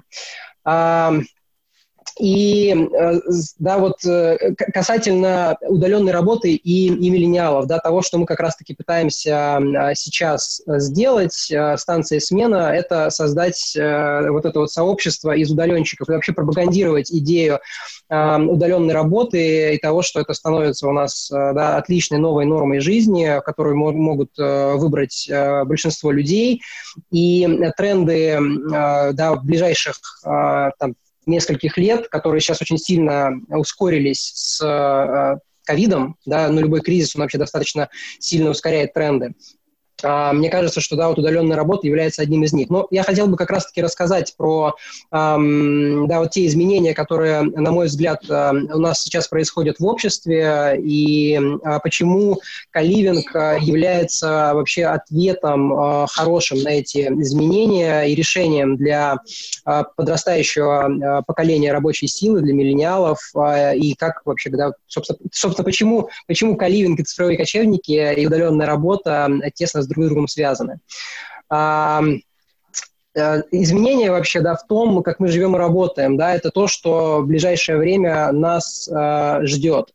Вообще, если, да, смотреть на последние исследования по удаленке вообще и по тому, насколько сильно вообще люди погружаются в интернет и в работу в интернете, то за последние 3 года, согласно, я одно из недавних исследований читал, Ipsos, это очень большое тренинговое агентство, которое отслеживает тренды в обществе, они подсчитали, да, что за последние 3 года 726 миллионов человек, да, пришло в онлайн, да, это почти 1 миллиард человек. Ну и, в принципе, сейчас практически, да, 50% населения планеты, оно постоянно, да, вот, ну, на регулярной ежедневной основе сидит в социальной сети. То есть у нас подрастает поколение, которое привыкло быть онлайн и привыкло в том числе работать онлайн. И необходимости для того, чтобы, да, перемещаться и ездить до рабочего места, да, ну, оно уже не является такой необходимостью, как это было раньше.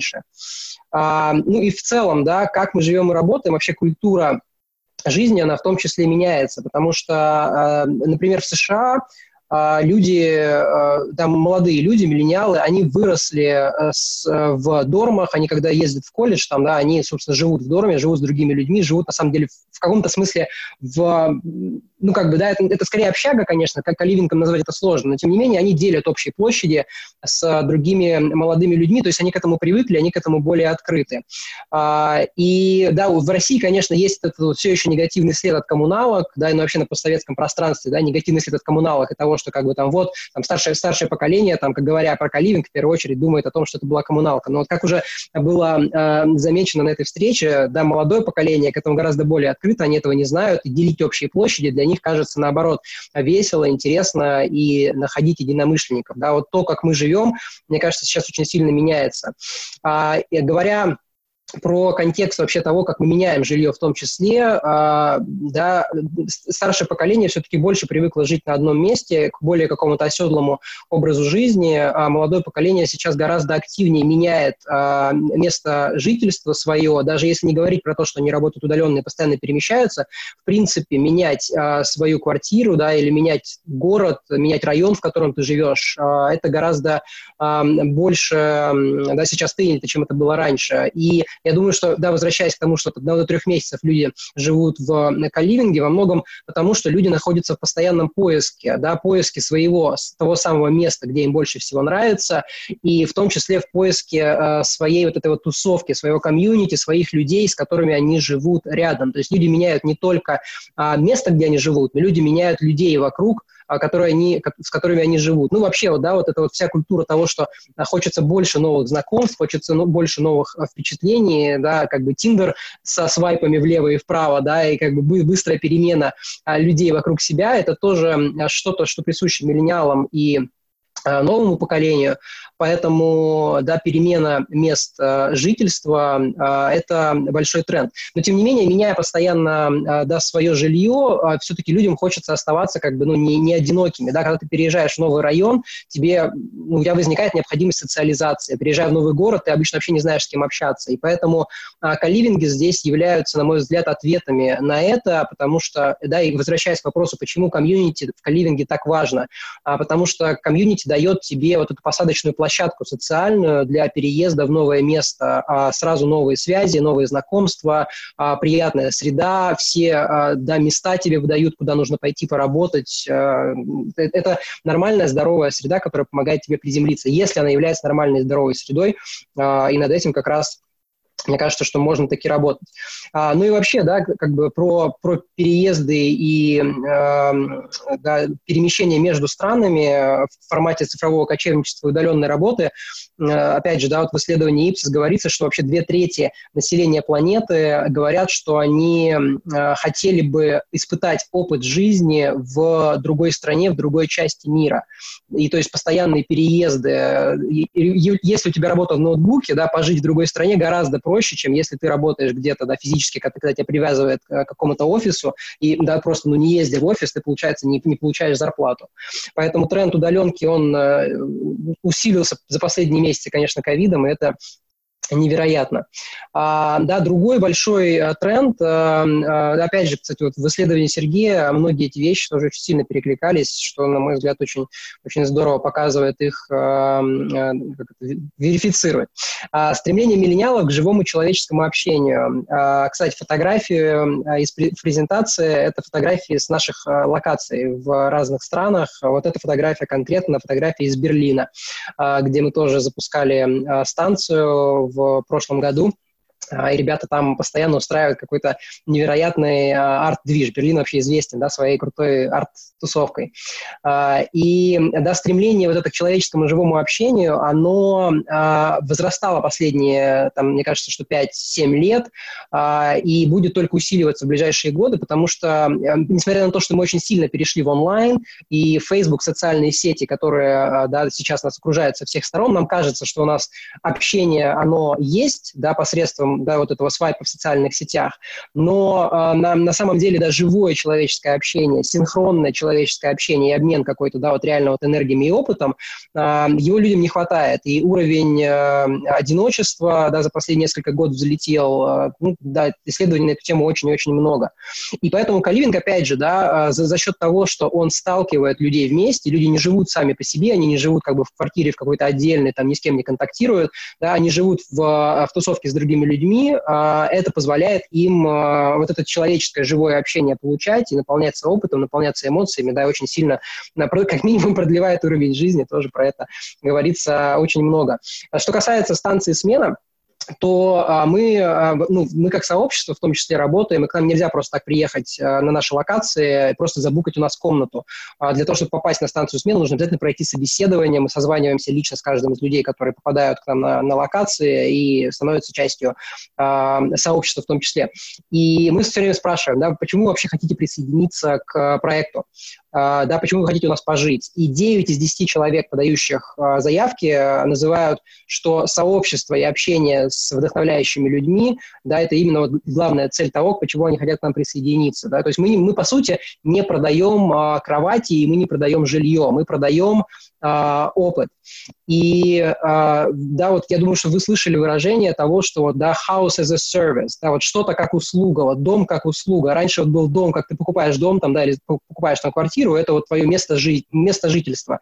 Да, сейчас у нас есть, да, типа вот house as a service, когда вот дом это как услуга, то, что вот тебе да, предоставляют там удобную там кровать, ты ее арендуешь, тебе сразу все обслуживание дается, тебе не нужно платить по счетам, там у тебя там более гибкие условия лиз, это аренды, да, вот, которые предоставляют коливинги, большинство коливингов. Мне кажется, что следующий уровень этого после House as a Service – это House as an Experience, да, то есть дом как опыт, да, что люди живут в доме, это не просто место, где они живут, это что-то, что реально да, дает им какие-то новые идеи, да, позволяет им, опять же, да, через людей узнавать какие-то новые тренды, знакомиться, заводить в том числе, да, знакомства по бизнесу или даже семью. И вот этот именно аутентичный, настоящий опыт, он достигается, мне кажется, в коливингах за счет того, что люди выбирают то, что им непосредственно подходит, не просто в плане финансов, да, то, что они не выбирают коливинг, потому что это дешево. Многие, да, как бы думают, что, да, вот, я вот поеду в коливинг, буду жить, и там будет дешево, да. Во многих случаях это является более дешевым вариантом жилья, чем снятие просто, да, для себя где-то отдельно квартиры в большом городе. Но как бы деньги достаточно слабый фильтр для того, чтобы отобрать людей, которые тебе близки, потому что, ну, если ты будешь жить со всеми людьми, которые пытаются сэкономить деньги, ну, люди будут, во-первых, очень разные, во-вторых, как бы, ну, где здесь фильтрация, где здесь те люди, которые отвечают тебе по духу, почему я хочу жить просто с людьми, которые меня окружают, которые все хотят сэкономить деньги. Это не ценностный фильтр. Так вот, ценностные фильтры позволяют как раз-таки объединить людей вместе гораздо глубже и позволить им остаться в коливинге дольше, потому что они привязываются сильно к самим людям, которые там живут, они привязываются к атмосфере, они привязываются к ценностям проекта и к ценностям бренда, которые как раз-таки коливинг собой представляет. И да, вот третий большой тренд, да, это изменение культуры потребления и обладания в ближайшие годы, которые мы увидим, он уже наблюдается, что люди, да, миллениалы, они покупают не потому, что это дешево, да, миллениалы часто покупают, потому что бренд, например, отвечает их ценностным ориентирам, что он заботится об экологии, что в бренде есть, да, какие-то идеи, которые им откликаются. И то же самое с коливингом, что если в коливинге ценностно, коливинг отвечает им ценностям, что если люди, которые приезжают в коливинг, они отвечают им ценностям, люди захотят туда поехать жить, и атмосфера, ну, мне кажется, это минимальный какой-то MVP коливингов, да, в наше время, это хотя бы какие-то ценностные рамки, которые позволяют людей со схожими ценностями объединять вместе и создавать эту атмосферу. Комьюнити-менеджмент – это, да, очень крутой инструмент, который действительно, я считаю, в коливингах нужен, но, по крайней мере, нишевание за счет неких ценностей, которые разделяют люди, это очень круто, ценно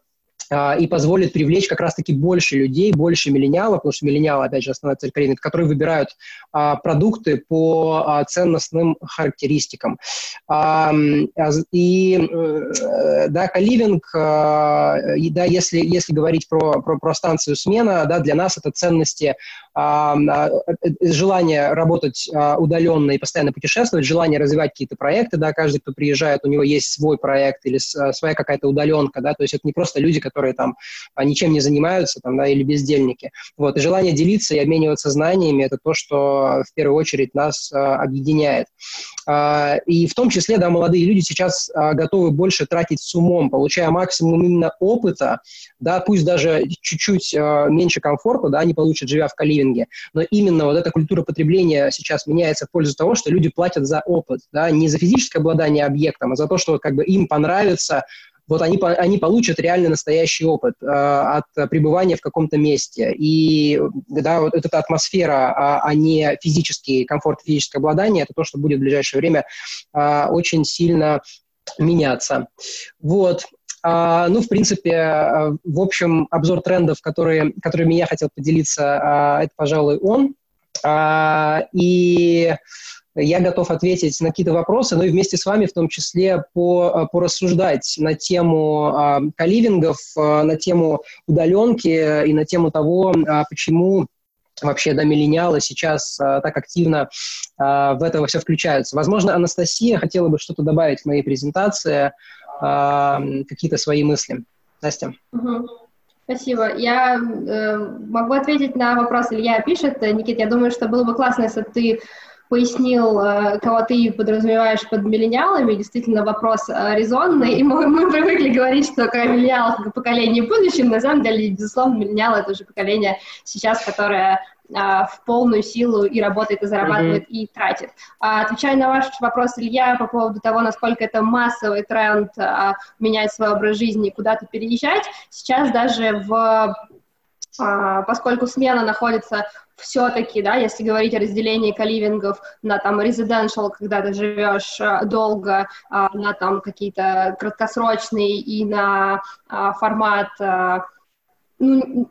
travel, наверное, да, где-то находится в том числе рядом с ретритом, то исследования именно просто даже туризма, как люди путешествуют, говорят о том, что есть тренд то есть это массовый тренд того, как люди путешествуют, да, что поехать надо подольше, да, поехать, может быть, не вместо там 5-звездочного отеля красивого, комфортного, выбрать что-то проще, но поехать дольше и именно получить experience. Поэтому в целом, да, я действительно не склонна говорить о том, что это только свойственно миллениалам, это свойственно более молодому поколению 100%, и это мне видится как более массовый тренд, как бы в Штатах, в Европе в большей степени, безусловно, чем в России. Это связано, да, понятно, с уровнем жизни и с доступностью ресурсов, но и в целом, я уверена, ну, по крайней мере, за 3 года, да, сколько мы занимаемся проектом, интерес растет, я думаю, что нам всем это видно.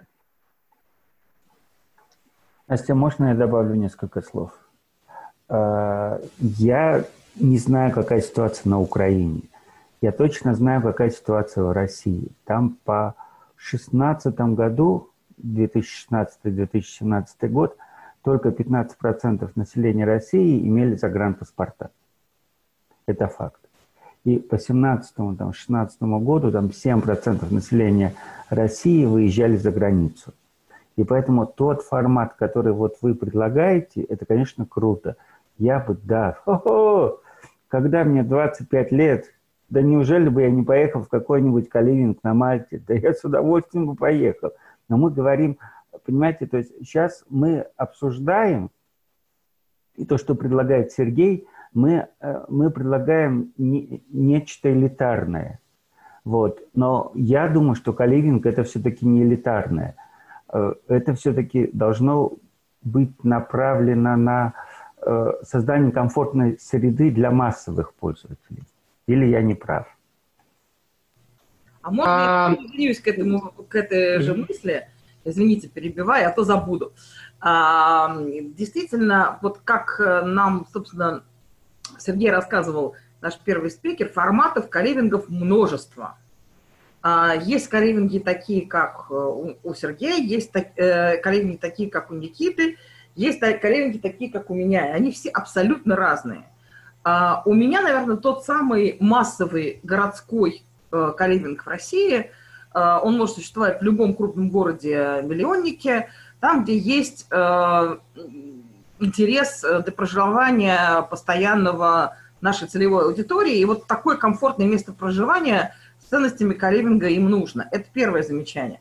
Второе замечание. Мне очень понравилась мысль Никиты о том, что коливинг – это место, которое за счет комьюнити дается своеобразный буст тем, кто туда приезжает. У меня даже есть несколько презентации, которые я ввожу большим чиновникам, которые им очень нравятся, который называется коливинг как социальный лифт для молодежи.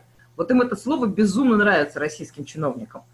И это реально в российских реалиях очень хорошо работает. То есть приезжает молодой парень, там девушка, парней, кстати, больше, 80% парней, 70 у нас живет, приезжает в большой город. Как правило, они даже не из городов-миллионников, а там из городов там, 500, 200, 100 тысяч населения. Зачем-то приехал в Москву работать, учиться, повышать квалификацию, что угодно, искать единомышленников. Нашел себе жилье, понял, что он хочет жить в хостеле, про коливинг, наверное, не слышал. И случайно попал в коливинг. Вот так случилось. И разница в том, как он освоится в большом городе и будет успешен, находясь в коливинге, или попытается продвигаться сам. Это не то, что небо и земля, это действительно такой космический лифт на 125 этаж. То есть у нас ребята уже на 2-3 месяц с резидентами вместе основывают стартапы. Они уже все знают все ходы-выходы в Москве. Куда пойти, где поесть, где взять флаер на выставку, где бесплатно сходить потусить, как открыть свое предприятие, что открывать, ИП или ООО, законодательство, все что угодно. То есть это фантастический социальный лифт для людей из, условно говоря, глубинки, которые приезжают в крупный город. Это один формат. То есть это формат в крупном городе для тех людей, которые приезжают из, не хочется говорить слово провинция, из городов поменьше. То, что у Никиты, это те люди, которые могут себе позволить, на самом деле это не так дорого уехать куда-то в Юго-Восточную Азию там, на полгода, на год, работать над интересным своим проектом, если ты при этом можешь еще и деньги зарабатывать. На самом деле вопрос не денег, а желания. И даже не вопрос загранпаспорта, их, по-моему, всем сейчас дают. И это вопрос менталитета. То есть вот мы с предыдущим оратором, мы из другого поколения, мы не понимаем, как это все работает, а миллениалы, они реально проблем в этом не видят. Решил поехать в Юго-Восточную Азию. У меня перед глазами пример моего управляющего, бывшего, одним из коливингов. Ему надоело все. Он заработал у меня денег, уехал на 9 месяцев на Бали. Там занимался тайским боксом, жил в таких вот комьюнити, коливингах, ему все это очень нравится, это идеей проникся, вернулся в Москву и возвращается к нам обратно для того, чтобы продолжать идею коливинга. Суть этой байки в том, что коливингов 150 разных форматов. Есть, и все они имеют право на жизнь. Вот что я хотела, собственно, сказать. Можно я еще тоже тогда добавлю, не могу не вмешаться. Мне кажется, что каждый основатель имеет право создавать тот коливинг, который он делает, исходя из своей собственной ДНК. Поэтому мы все разные, у нас разные эти коливинги. И место экономному коливингу, экономическим, оно есть и должно абсолютно быть. И если вы хотите делать такие, то как бы welcome, и это будет очень здорово, пускай их будет больше. Просто мы не, слава богу, мы не обязаны ни перед кем отчитываться, мы не госструктура. Сколько мы сделали бюджетных учреждений, а сколько люксовых, да, это все исходит из того, как мы от нашего мироощущения, того, наверное, какими людьми мы хотим себя окружать. Хотел, да, как раз-таки в этом же контексте добавить важную, интересную вещь, еще раз подчеркнуть, на самом деле, из презентации. Мы в прошлом году выступали на конференции Coliving Hub в Гран-Канарии, и, собственно, тема была наша про то, что про важность нишевания в коливингах. И вот про ДНК основателя, мне кажется, что очень хорошее, да, тоже слово, что здорово делать проекты очень разными, да, и не забывать про то, что вкладывать в них какие-то определенные свои, да, ценности и свои вот эти вот фишки и истории, потому что, во-первых, это позволяет отступиться от конкурентов, а во-вторых, это позволяет, собственно, клиентам увидеть, да, жителям коливинга увидеть то, что как бы вот это круто, вот этот коливинг мне даст именно вот это. И я понимаю, что там будут такие же люди, которые которые тоже стремятся именно к этому, и вот за счет этого, да, социальный лифт во многом-то он работает, да, что вместе они как бы пытаются чего-то достичь, у них есть эта синергия, которая возникает. И я думаю, что здесь, да, важная история в том, что нам сейчас многому движению коливингов стоит на этом заострить свое внимание, да, это как сделать даже так, чтобы люди приезжали в коливинги, и они находили то, что они там именно ищут, они находили ту энергию, то комьюнити, тот социальный лифт, который им в данный момент нужен, да, и как бы у нас люди приезжают тоже на станции, они там приехали на Шри-Ланку, тоже они приезжают много, потому что они никогда не были в Азии, или они приехали, они не знают вообще, что происходит на Шри-Ланке, где найти там самую дешевую еду, где и вкусную, где интернет самый быстрый, да, и приезжая в райскую страну, где вообще ничего не понятно, ты за пару недель акклиматизируешься, понимаешь, что к чему, или едешь обратно домой, потому что ты отдохнул, там тебе все понравилось, отдохнул, поработал одновременно, потому что это удобные рабочие условия, или же ты едешь дальше по этой же самой стране, уже, да, себя запустив вот в эту вот, да, через эту среду, реально в понимание всех процессов, которые есть, и найдя себе тусовку, найдя себе единомышленников, вместе с ними, там, может быть, даже куда-то отправившись. Вот. Никит, у меня вопрос. А как вы подбираете локации для каждой смены? Как вы их готовите? И сколько человек максимально проживает на одной смене? Мы подбираем локации, исходя в первую очередь из запросов аудитории, потому что, опять же, да, у нас комьюнити, мы сами в комьюнити-менеджменте да, уже довольно давно и стараемся его очень сильно развивать. И мы, собственно, спрашиваем у аудитории: ребята, что вам нужно? И аудитория нам говорит: мы хотим вот коливинг в Таиланде, мы хотим коливинг в Марокко, и также мы его запускаем. Ну и точно так же через амбассадоров и через участников, потому что участники сами приходят, говорят: слушайте, я давно хотел пожить в Черногории, мне там очень нравится, давайте запустим коливинг в Черногории. После этого делаем запрос на то, что как бы, если это интерес у аудитории, и запускаем, собственно, по этой истории. Касается количества человек, у нас проживает на станциях от 12 до 15 человек, то есть это достаточно небольшие коливинги, но мы, опять же, да, мы не конкурируем с жильем на самом деле, да, то есть мы пожить на смене дороже, чем самостоятельно арендовать жилье. Люди к нам, когда к нам спрашивают, нам, собственно, так часто и пишут: слушайте, вот, а что я буду жить, там, типа, у вас же, типа, дороже, я лучше могу сам где-то комнату арендовать. Ну, как бы, да, ты можешь, если хочешь, но мы не продаем жилье, мы продаем опыт, и мы продаем тусовку, и, собственно, это, да, в каком-то смысле акселерацию для человека. Поэтому люди платят именно за это, но поэтому это позволяет нам, собственно, ценник и чек больше выкатывать, чем если бы просто мы конкурировали с Airbnb. Ну, это, особенно в Азии, ты не можешь как бы дешевле, чем азиаты, сдавать жилье. Это очень сложно. Поэтому здесь именно как раз-таки опыт, на который мы целимся. Поэтому, да, опять же, большие чеки позволяют нам делать это гибко. Знаешь, мне один украинский новый приятель, его зовут Ярослав, рассказывал о своем опыте пребывания на смене. И он сказал, что, ты знаешь, на смену берут только очень умных ребят по принципу TEDx, только тех, кому есть чем поделиться. Они все друг друга чему-то обучают по очереди на смене. То есть туда попасть сложно даже за свои деньги. Можешь рассказать, как вы отсеиваете людей? Может ли простой человек, вот юноша 18 лет, который хочет развиваться, он там супер умный, но еще не познал жизнь, и ему особо нечем поделиться с другими взросликами, да? Может ли он попасть на вашу смену? Ага, да, хороший вопрос, спасибо, приятный такой отзыв прилетел. Слушай, ну на самом деле, да, не будем забывать, как бы, безусловно, это имеет место быть, но да, ну, как бы, да, раз мы тут собрались все в одной индустрии, понятно, что это образ, да, на самом деле, ну, как бы нет такого, что, чтобы попасть на смену, нужно там как-то, нужно соответствовать определенному набору критерий, но это не то, чтобы какой-то невероятный прямо фильтр, да, такой задачи нет, проект все-таки ставит перед собой задачу коммерческой выгоды. Вот, соответственно, 18 лет как бы нет, потому что чаще всего наша аудитория это старше, потому что мы ищем ребят, которым есть что дать.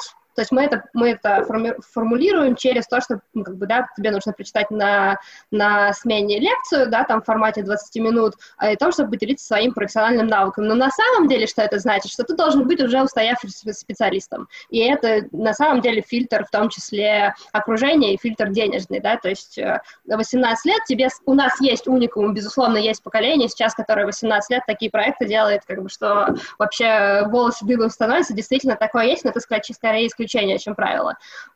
Здесь еще как бы мы внутри своей истории делаем дополнительное нишевание, например, как в Сочи, да, про фуллтаймеров, в противовес там, да, по этим предпринимателям и фрилансерам. Ну и в целом есть определенные ценности, которые ребята считывают через сайт и через наши соцсети. На самом деле основная мысль, которую мы посылаем, да, и на что в основном, да, на что мы заманиваем, это ты классный, ты приедешь, и все будут такие же классные. И это невероятная ценность, которую люди сейчас хотят и готовы за нее платить. Потому что многие, как бы, когда ты уже на определенном уровне, да и, в общем, может, от уровня это и не зависит, все боятся попасть в ситуацию, когда ты приедешь, и ты живешь с людьми, которые, как бы, тебе вообще-то не заходят.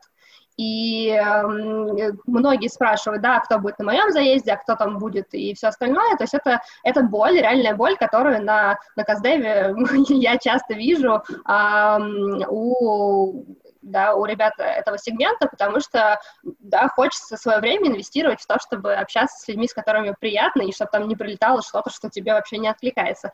Наверное, на это мы в основном и заманиваем. Говорим тебе, ты классный, и будут такие же.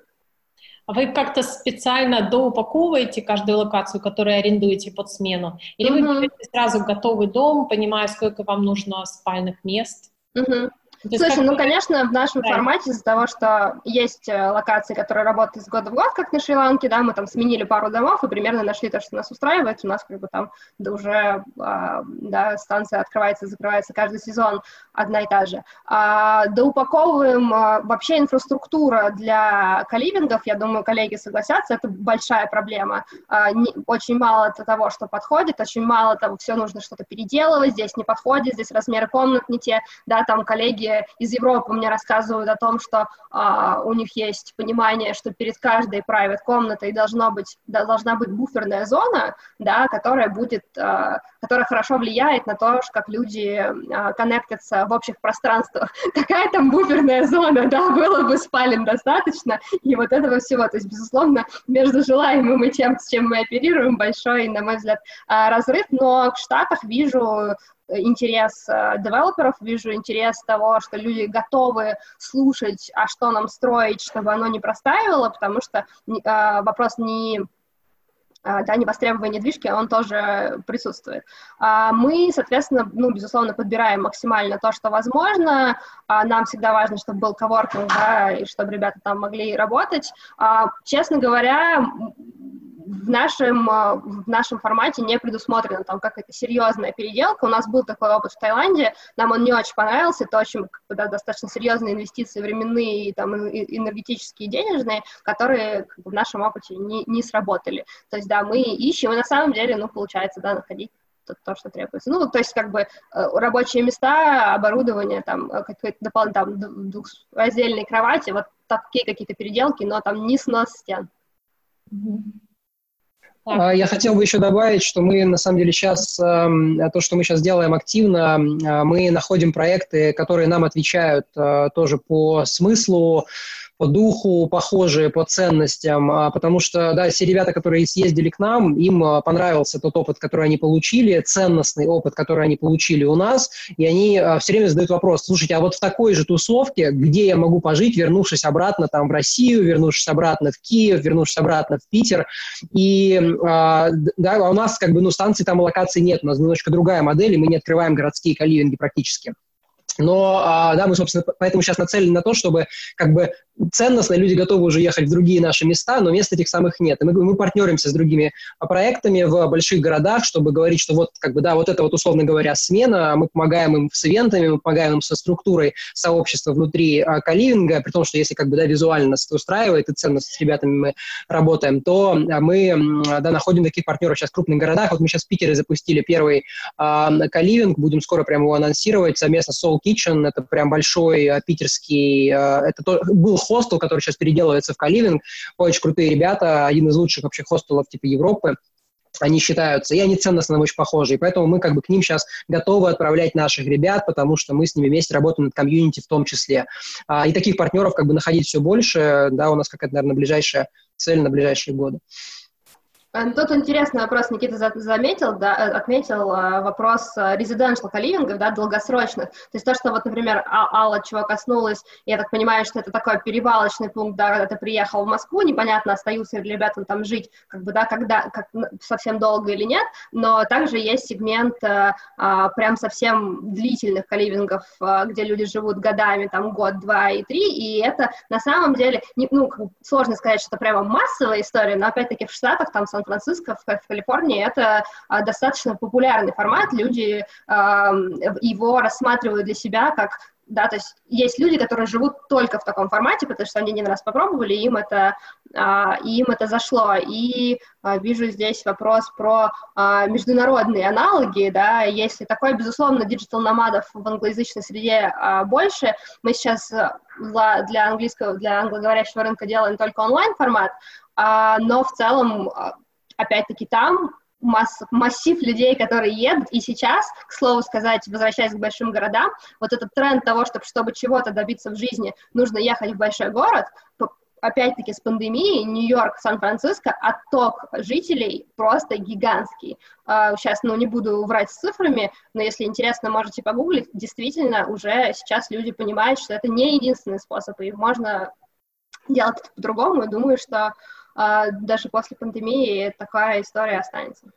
Ну, и мне кажется, что здесь, с этой точки зрения, опять же, да, возвращаясь к теме колливингов и необходимости и нужд людей, учитывая то, что, да, удаленной работы будет становиться больше, люди будут путешествовать больше, наличие хорошей, удобной кровати – это важно, но в том числе наличие удобного рабочего места или коворкинга рядом, куда люди могут ходить работать. Это то, что мы в Сочи сделали, мы запартнерились с Лаконом в Сочи, и, собственно, у нас люди работают, у нас живут они в нашем колливинге, и они ходят там 3 минуты пешком в горах, и ты идешь во Флаконе, в коворкинге работаешь, с быстрым интернетом совсем.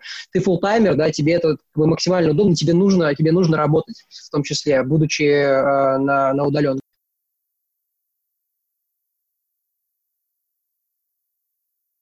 Супер. У кого еще есть вопросы? Мы уже немного затянули митап, почти 2 часа в эфире, но я верю, что это интересно. Я сама так много новой информации получаю. И очень хочется со всеми партнериться и обмениваться резидентами. Например, из моего опыта мои резиденты постоянно спрашивают: Лена, есть что-то подобное в других городах или в других странах? А давай как-то договоримся, чтобы у нас были квоты где-нибудь в Германии или на Шри-Ланке. Да? Давай меняться днями внутри сети. То есть им нравится и у нас, но они хотят покружиться по сети и жить в проверенных колливингах. Как для авиакомпаний, коуч-шеринг нужен, да. Да-да-да, и бэдшеринг. Вот, то есть они не хотят вслепую ехать куда-то, искать самостоятельно место, они хотят по рекомендации попасть в проверенный дом, в классное сообщество и к хорошим хозяевам.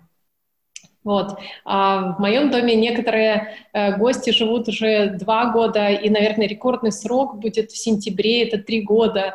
У нас живет собственник даже мини-отеля в Одессе, плюс у него есть свой логистический бизнес, несколько квартир, которые он сдает в аренду, но он почему-то живет у нас и даже снимает 2-ю комнату под офис и перевез к нам свою команду в наш городок, занимается логистическим бизнесом. Вот такие бывают длинные истории резидентства. И когда мы спрашиваем у Ивана вообще, что ты тут делаешь, у тебя так много недвижимости по всей стране, он говорит: мне нравится, что здесь происходит, и нравятся люди, которые попадают на эту территорию.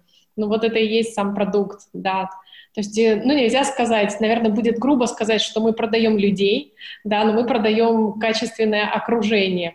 И если сейчас посмотреть в окно, вот я вижу, что вокруг костра у нас собрались резиденты, они о чем-то общаются, среди них есть новые люди, которые заехали только вчера, а за столом возле дома точно будет сидеть компания и ужинать вместе, потому что кто-то купил продукты, кто-то приготовил итальянскую еду, и кто-то принес вкусное вино.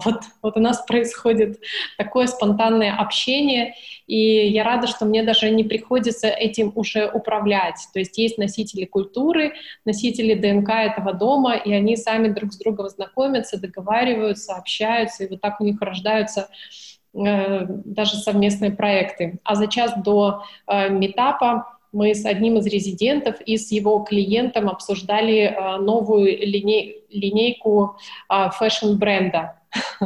И все это родилось спонтанно. То есть приехал клиент, и фэшн-стилист привлек всех, кто был в доме и кто был релевантен для этого проекта. И вот мы уже штормили, мы составили план действий, и сегодня презентовали его клиенту. Это абсолютно реальный случай. Такой мини-акселератор. Лена, у меня вопрос, если можно. У вас есть какая-то канва ивентов или какой-то там, да, кроме того, что ты говоришь, какие-то лайфстайл-истории, которые случаются спонтанно, какая-то программа, которую вы там... для построения сообщества? Да, до карантина у нас была своя программа и системные мероприятия, гастрономические, культурные, вечера артхаусного кино, встречи с интересными спикерами, велопрогулки, ну или просто встречи, которые называются open party, и мы на них не продаем билеты. Единственное условие — нужно принести с собой еду и напиток. И это встречи без темы, без подготовки, и контент рождается по ходу. То есть сами участники придумывают, какую музыку они хотят слушать, что они хотят есть, что мы готовим и чем мы занимаемся в этот вечер. Это такой именно спонтанный, такой эмерджентный формат. Сейчас во время карантина у нас больше внутренних событий и закрытых.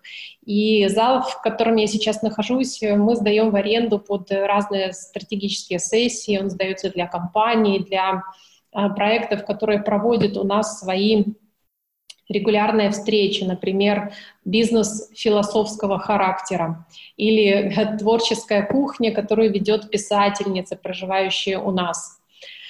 Вот, так что системные события прекратились, потому что есть ограничения, но они перестали быть выгодными. Мы их проводим просто ради фана, для самих себя. Иногда продаем билеты, просто чтобы окупать свои затраты и быть в легком плюсе. Сейчас в таком режиме, да. Вообще у нас есть своя канва событий. И гости устраивают микроповоды для общения. Например, по утрам у нас можно увидеть такую мужскую группу спортсменов, которые проводят силовую тренировку по собственному желанию, и женскую группу, которая занимается йогой. И в телеграм-канале у нас есть чат резидентов, и мы там все договариваемся, что мы делаем сегодня, у кого есть новостной повод, или кто привез новую красивую свечу ароматическую, хочет устроить вечер, или у кого новое вино, или вишни с огорода бабушки, да. Вот, это бывает очень по-разному. Есть еще чат нерезидентов, то есть это люди, которые у нас когда-то побывали в доме, организовались, перезнакомились, и им хочется продолжать общаться. И они советуют друг другу тоже разные фильмы или вино, или пишут, где какое событие в городе, где можно встретиться, или анонсируют, что вот они планируют приехать в этот день, и если вы тоже дома, то давайте встречаться. Да, то есть сообщество стало самоорганизованным в период карантина. Вот, ну что, наверное, все уже немножко устали, да, от общения, если нет вопросов. Или созрели еще какие-то вопросы к Сергею и Никите? Пока не вижу, да. Было предложение от Аллы получить у наших спикеров презентации и поделиться со всеми. Если это не коммерческая тайна и не интеллектуальная собственность, то просим прислать их мне, и я тогда со всеми поделюсь и сделаю рассылку. Так, что нам еще пишут? Инвестиции в проекты друг друга, заработок на этом, разные коллинги, коворкинги. Да, это тоже классная схема, когда у кого-то из резидентов есть проект или стартап, и он может запичить его для других резидентов и таким образом создать краудфандинг, да, и найти микроинвесторов для своей идеи. Тоже крутая мысль. Так, что еще? Тоже живу у Лены. Да, Натали живет у меня в данный момент. И мы в разных комнатах. Так, идеально каждый приезжающий в коливинг платит за проживание только своими компетенциями 1-2 часа в день. Ну, тогда возникает вопрос по финансовой модели, потому что мы пока занимаемся бизнесом, а не благотворительностью, хотя я верю в то, что под любые инициативы коливинг может привлечь гранты. Ну, например, мы тоже поддерживаем местное сообщество, мы стараемся дать сцену для местных предпринимателей, которые пекут какие-то пирожные там, или снимают кино. То есть мы предлагаем им возможность пообщаться с интересными людьми или представить свой продукт, или мы его покупаем и потом перепродаем или используем на событиях. Но я точно знаю, что под любую образовательную программу или культурную программу несложно получить гранты. И мы над этим сейчас думаем крепко и ищем источники финансирования. Вот, возможно, Сергей, Никита, у вас был такой опыт. Я, если можно, прокомментирую, это очень, очень частый вопрос в коливинге возникающий, как бы нам что-нибудь сделать вместе, да, и я все долго не могла понять, откуда он берется, и у нас ребята, да, каждый работает над своим проектом, но многие приезжают с мыслью о том, что им кажется, что мы что-то будем делать вместе. Я не могла понять долгое время, откуда берется этот запрос.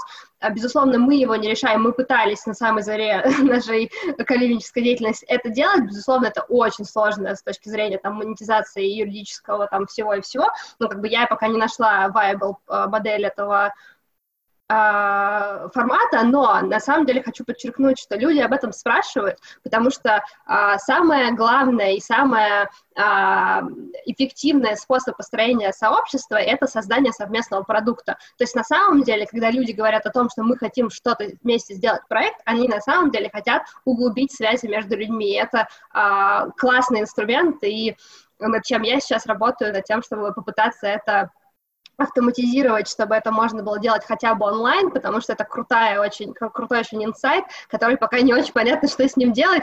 Я буду рада, если у кого-то есть на этот счет мысли и какие-то идеи, потому что, мне кажется, за этим будет будущее образование сообществ. Это именно дать людям инструменты и фреймворки того, как им это делать вместе. Да, отличная идея. Сергей, может быть, у тебя был опыт работы с внешними инвесторами или с получением грантов? Мы разнесли эти истории для того, чтобы заниматься грантами и общественными вещами. Мы создали ОНО, которое называется «Город за город», и оно, собственно говоря, отвечает как оператор за проекты культурно-образовательного, просветительского и так далее толка. Вот. То есть пока мы создавали коливинг и, собственно говоря, развивали, мы образовали еще несколько сущностей. Одна сущность отвечает за дополнительный активно-пассивный доход. Это наше бюро коммуникационное, которое оказывает услуги различным клиентам, и в том числе мы привлекаем и наших гостей-резидентов с их опытом для выполнения каких-то как раз вот совместных проектов. У нас есть ОНО для работы с грантами, взаимодействия с госорганами. У нас есть стартап, связанный с релокацией, с тест-драйвом переезда и в том числе с корпоративными выездами в коливинге. Вот. И еще несколько сущностей, о которых я пока сейчас не буду говорить. Вот. Я к тому, что мы пошли по пути диверсификации, и коливинг для нас сейчас стал, по сути, таким ядром, сердцевиной в большой ромашке, где каждый лепесток отвечает за какие-то свои части, в том числе, как вот там в видео была история про создание образовательного креативного кластера вокруг нашего коливинга как центра притяжения. Вот. Да, хороший опыт. Плодить сущности, вернее, создавать сущности под конкретную задачу. Да, супер. Хорошо. Друзья, спасибо всем за то, что вы продержались в эфире 2 часа. Я искренне благодарю Сергея и Никиту за то, что вы так открыто поделились информацией. Она дорого стоит. Приятно, что мы не чувствуем себя в этом эфире прям жесткими конкурентами. Находимся в разных странах, но развиваем одно и то же движение. И чем больше будет коливингов, тем больше гравитации к этому формату. Thanks again for joining us today. And from all of us here at CoLive, we hope you learned a lot and maybe even picked up a few pieces of wisdom to help expand the co-living movement. To check out the CoLive membership, that will allow you to connect with other leading co-living professionals, or even just to stay updated on future podcasts and upcoming events. Head over to coliv.org. Again, that's co-liv.org. Thanks again for tuning in, and we look forward to having you back for our next episode.